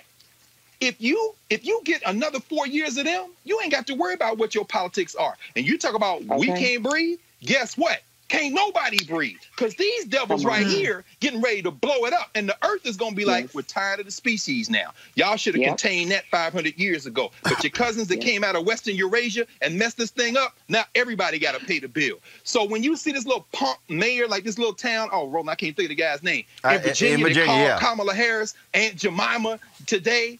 I mean, you all are so damn racist that you can't see what these young people in Mississippi and Alabama in the 1960s, people like John Lewis and Dory Ladner and Joyce Ladner and their little bit older mentors like Medgar Wiley Evers, you can't see what they see. We gonna save ourselves if we can, and if it means saving you too, then we gonna save you too. But please don't mistake that from we value your life more than ours. Please don't mistake it for that. So you young people talking about y'all ain't gonna vote, just go on vote.org, see if you're registered, if you're not registered, and go on pull the lever for Biden and Harris. And that's coming from somebody who doesn't believe that's the ultimate goal, but that's a weapon. And Erica done told y'all we are at war. So pull that lever, and once they get in there, you tell them, now I want Medicare for all. I don't care whether you believe it in or not. I'm going to get everybody out here, and if you don't like it, I'm going to primary you like my man Jamal Bowman did and got rid of Elliot Ingalls. I'm going to primary you like Cori Bush did in St. Louis and got rid of Clay. I mean, look, we ain't got to agree, but get them in the office first. Please. That's the, in fact, I should say this, Roland. I know I went on for a while, but last night you talked about Shirley Chisholm. I was watching because I spent a lot of time rereading this stuff. In the lead up to the meeting in 1972 in Gary, Indiana, Shirley Chisholm didn't go to the Gary convention. Percy Sutton in New York supported her for running for president, but guys like the Stokes brothers and them didn't support her, and she called them out for being sexist and all that. But in the prelim meeting to the Gary convention, Shirley Chisholm said something very interesting. She said, you know, I don't think we can have a convention where we can all unify because black people have too many different ideological differences. I don't think we can come together. And, you know, whether she was right or wrong, that's something that we're going to have to address. Because on some things, like this next 80-some days, we're going to have to be like Marcus Garvey, whose birthday is Monday. We're going to have to be one God, one aim, one destiny. That we can fight all the way to the poll, vote, fight all the way back, and then keep fighting. But damn it, if you don't do this right here, it ain't going to be no poll to vote for because the flood coming and the sun going to bake your ass. And the next thing you know, we can have this argument in the ancestral realm because there ain't going to be no place on earth for us to live. Let me close this out this way. I saw this comment on YouTube by Mike Locke, and he said, well, Biden, Harris aren't the ones to believe in. Let me just, I said it on Instagram, I said it now. Y'all, it's two choices. Y'all are more than happy to bring up the Green Party and the Libertarian Party, and anybody else, they ain't got no shot. It's two choices. Trump, Pence, Biden, Harris. Right. Your thinking should be, of those two choices, which one am I more likely to be able to talk with and push to get what I want? Trump, Pence, or Biden, Harris? That's right. This is not saying, oh, I'm in love with Trump, Pence, and Biden, Harris. Exactly. This is not about I'm good with Trump, Pence, and Biden, Harris. What this is about is who am I likely to see in voter suppression? Trump, Pence, or Biden, Harris? Who am I likely to see support police consent decrees? Trump, Pence, or Biden, Harris? Who am I more likely to see with a housing plan to increase black home ownership? Trump, That's Pence, Biden, Harris. Who am I more likely to see put in their budget funds to deal with black women and the troubling issue of having children? Trump, Pence. That's right. That's right. The so-called pro-lifers and Biden, Harris. Who am I more likely to see reinstate the Obama-era law that protected black people from auto discrimination? The team that actually reversed it, Trump, Pence, or Biden, Harris, that actually had it passed when he was vice president? Who is more likely going to advance civil rights? Trump, Pence, who's rolling it back, or Biden, Harris? See, these are real basic. These are real basic and fundamental. And so what you have to say is, okay, I got to make a decision here. And what I got to say is, these are the issues that I care about. Okay, and okay, who am I going to go with? And as Greg said, when I do it, I am then going to put pressure on you to ensure that you do it. Right now, who's ignoring you? Trump, Pence, or Biden, Harris? Who has actually talked with black media, which means talking to black people? Trump, Pence, or Biden, Harris?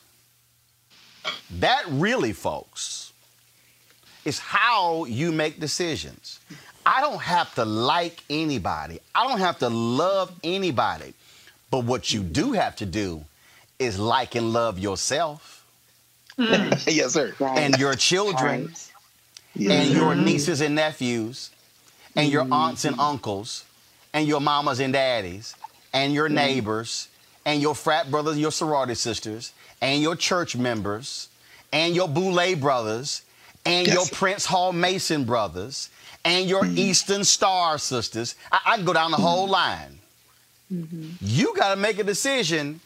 Do I love me and my people enough to actually use the one thing that they've been trying to take from me?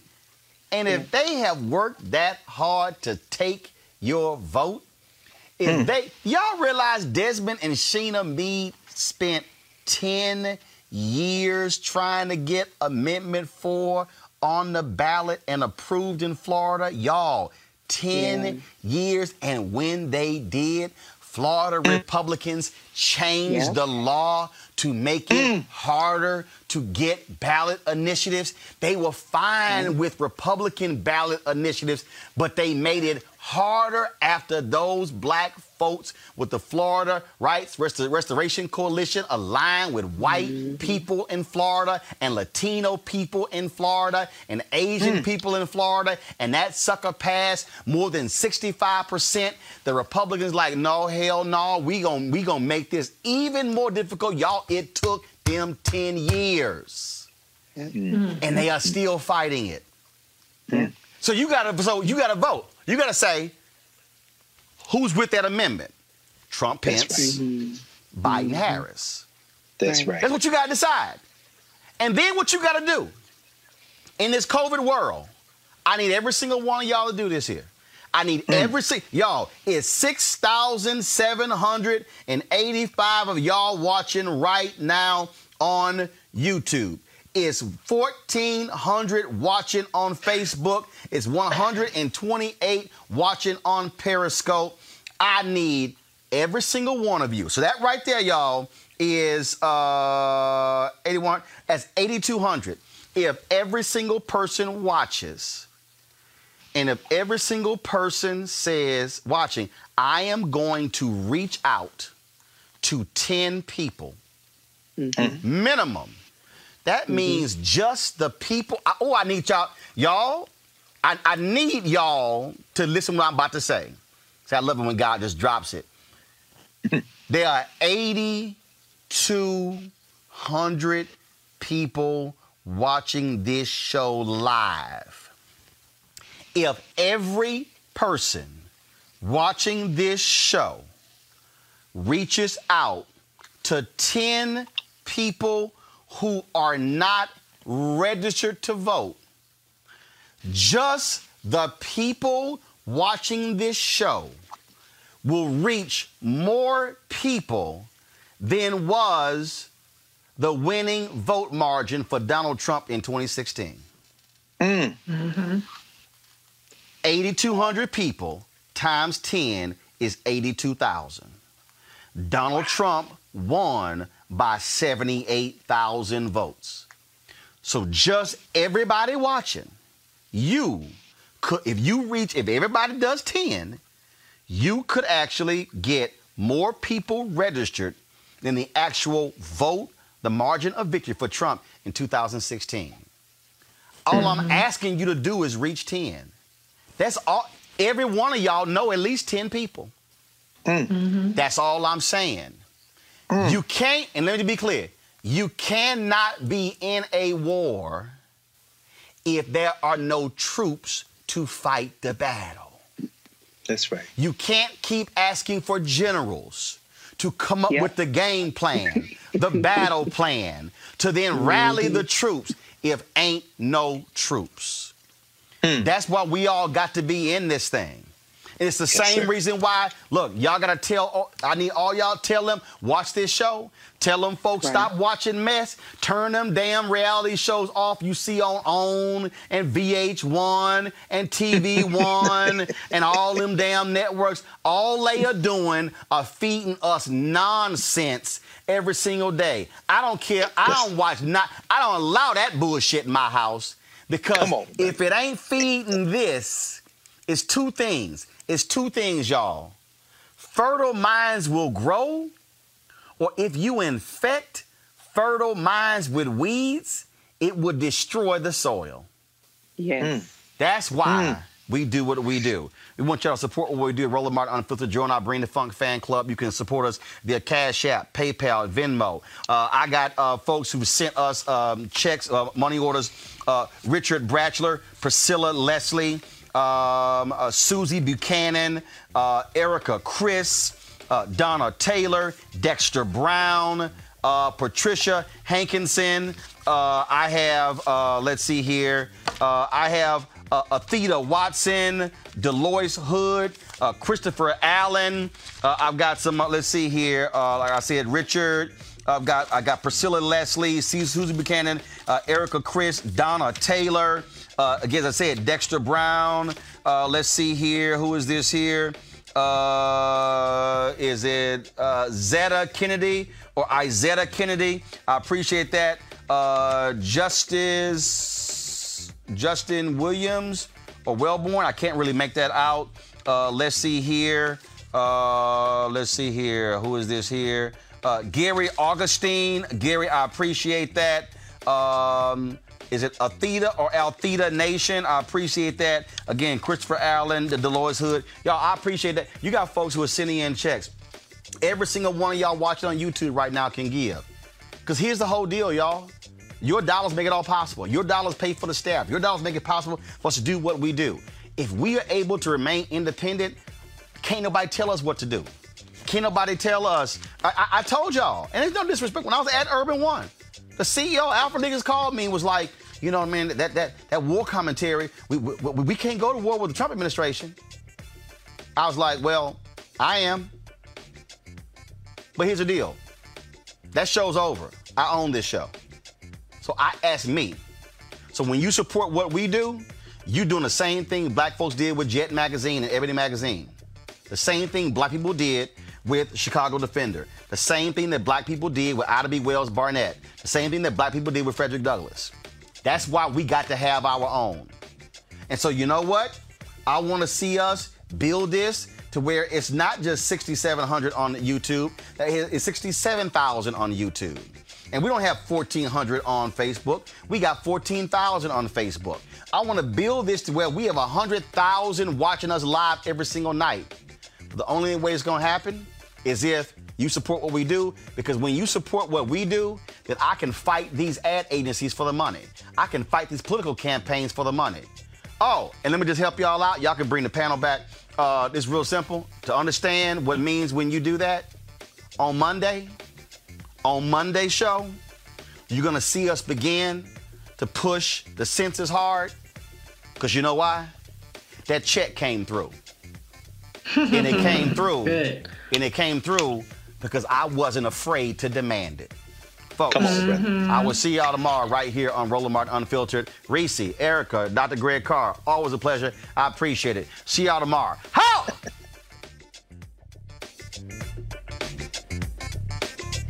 Residents at Brightview Senior Living Communities enjoy enhanced possibilities, independence, and choice. Brightview Dulles Corner in Herndon and Brightview, Great Falls, offer vibrant senior independent living, assisted living, and memory care services through various daily programs and cultural events. Chef-prepared meals, safety and security, transportation, resort-style amenities, and high-quality care. Everything you need is here. Discover more at brightviewseniorliving.com. Equal housing opportunity. Welcome to 500 Greatest Songs, a podcast based on Rolling Stone's hugely popular, influential, and sometimes controversial list. I'm Brittany Spanos. And I'm Rob Sheffield. We're here to shed light on the greatest songs ever made and discover what makes them so great. From classics like Fleetwood Mac's Dreams to the Ronettes' Be My Baby, and modern-day classics like The Killers' Mr. Brightside. Listen to Rolling Stone's 500 Greatest Songs on the iHeartRadio app, Apple Podcasts, or wherever you get your podcasts. Infiniti presents a new chapter in luxury, the premiere of the all-new 2025 Infiniti QX80, live March 20th from the Edge at Hudson Yards in New York City, featuring a performance by John Batiste. The all-new 2025 Infiniti QX80 is an SUV designed to help every passenger feel just right. Be the first to see it March 20th at 7 p.m. Eastern, only on iHeartRadio's YouTube channel. Save the date at new-QX80.com. Don't miss it. 2025 QX80 coming this summer. There's plenty to celebrate in March and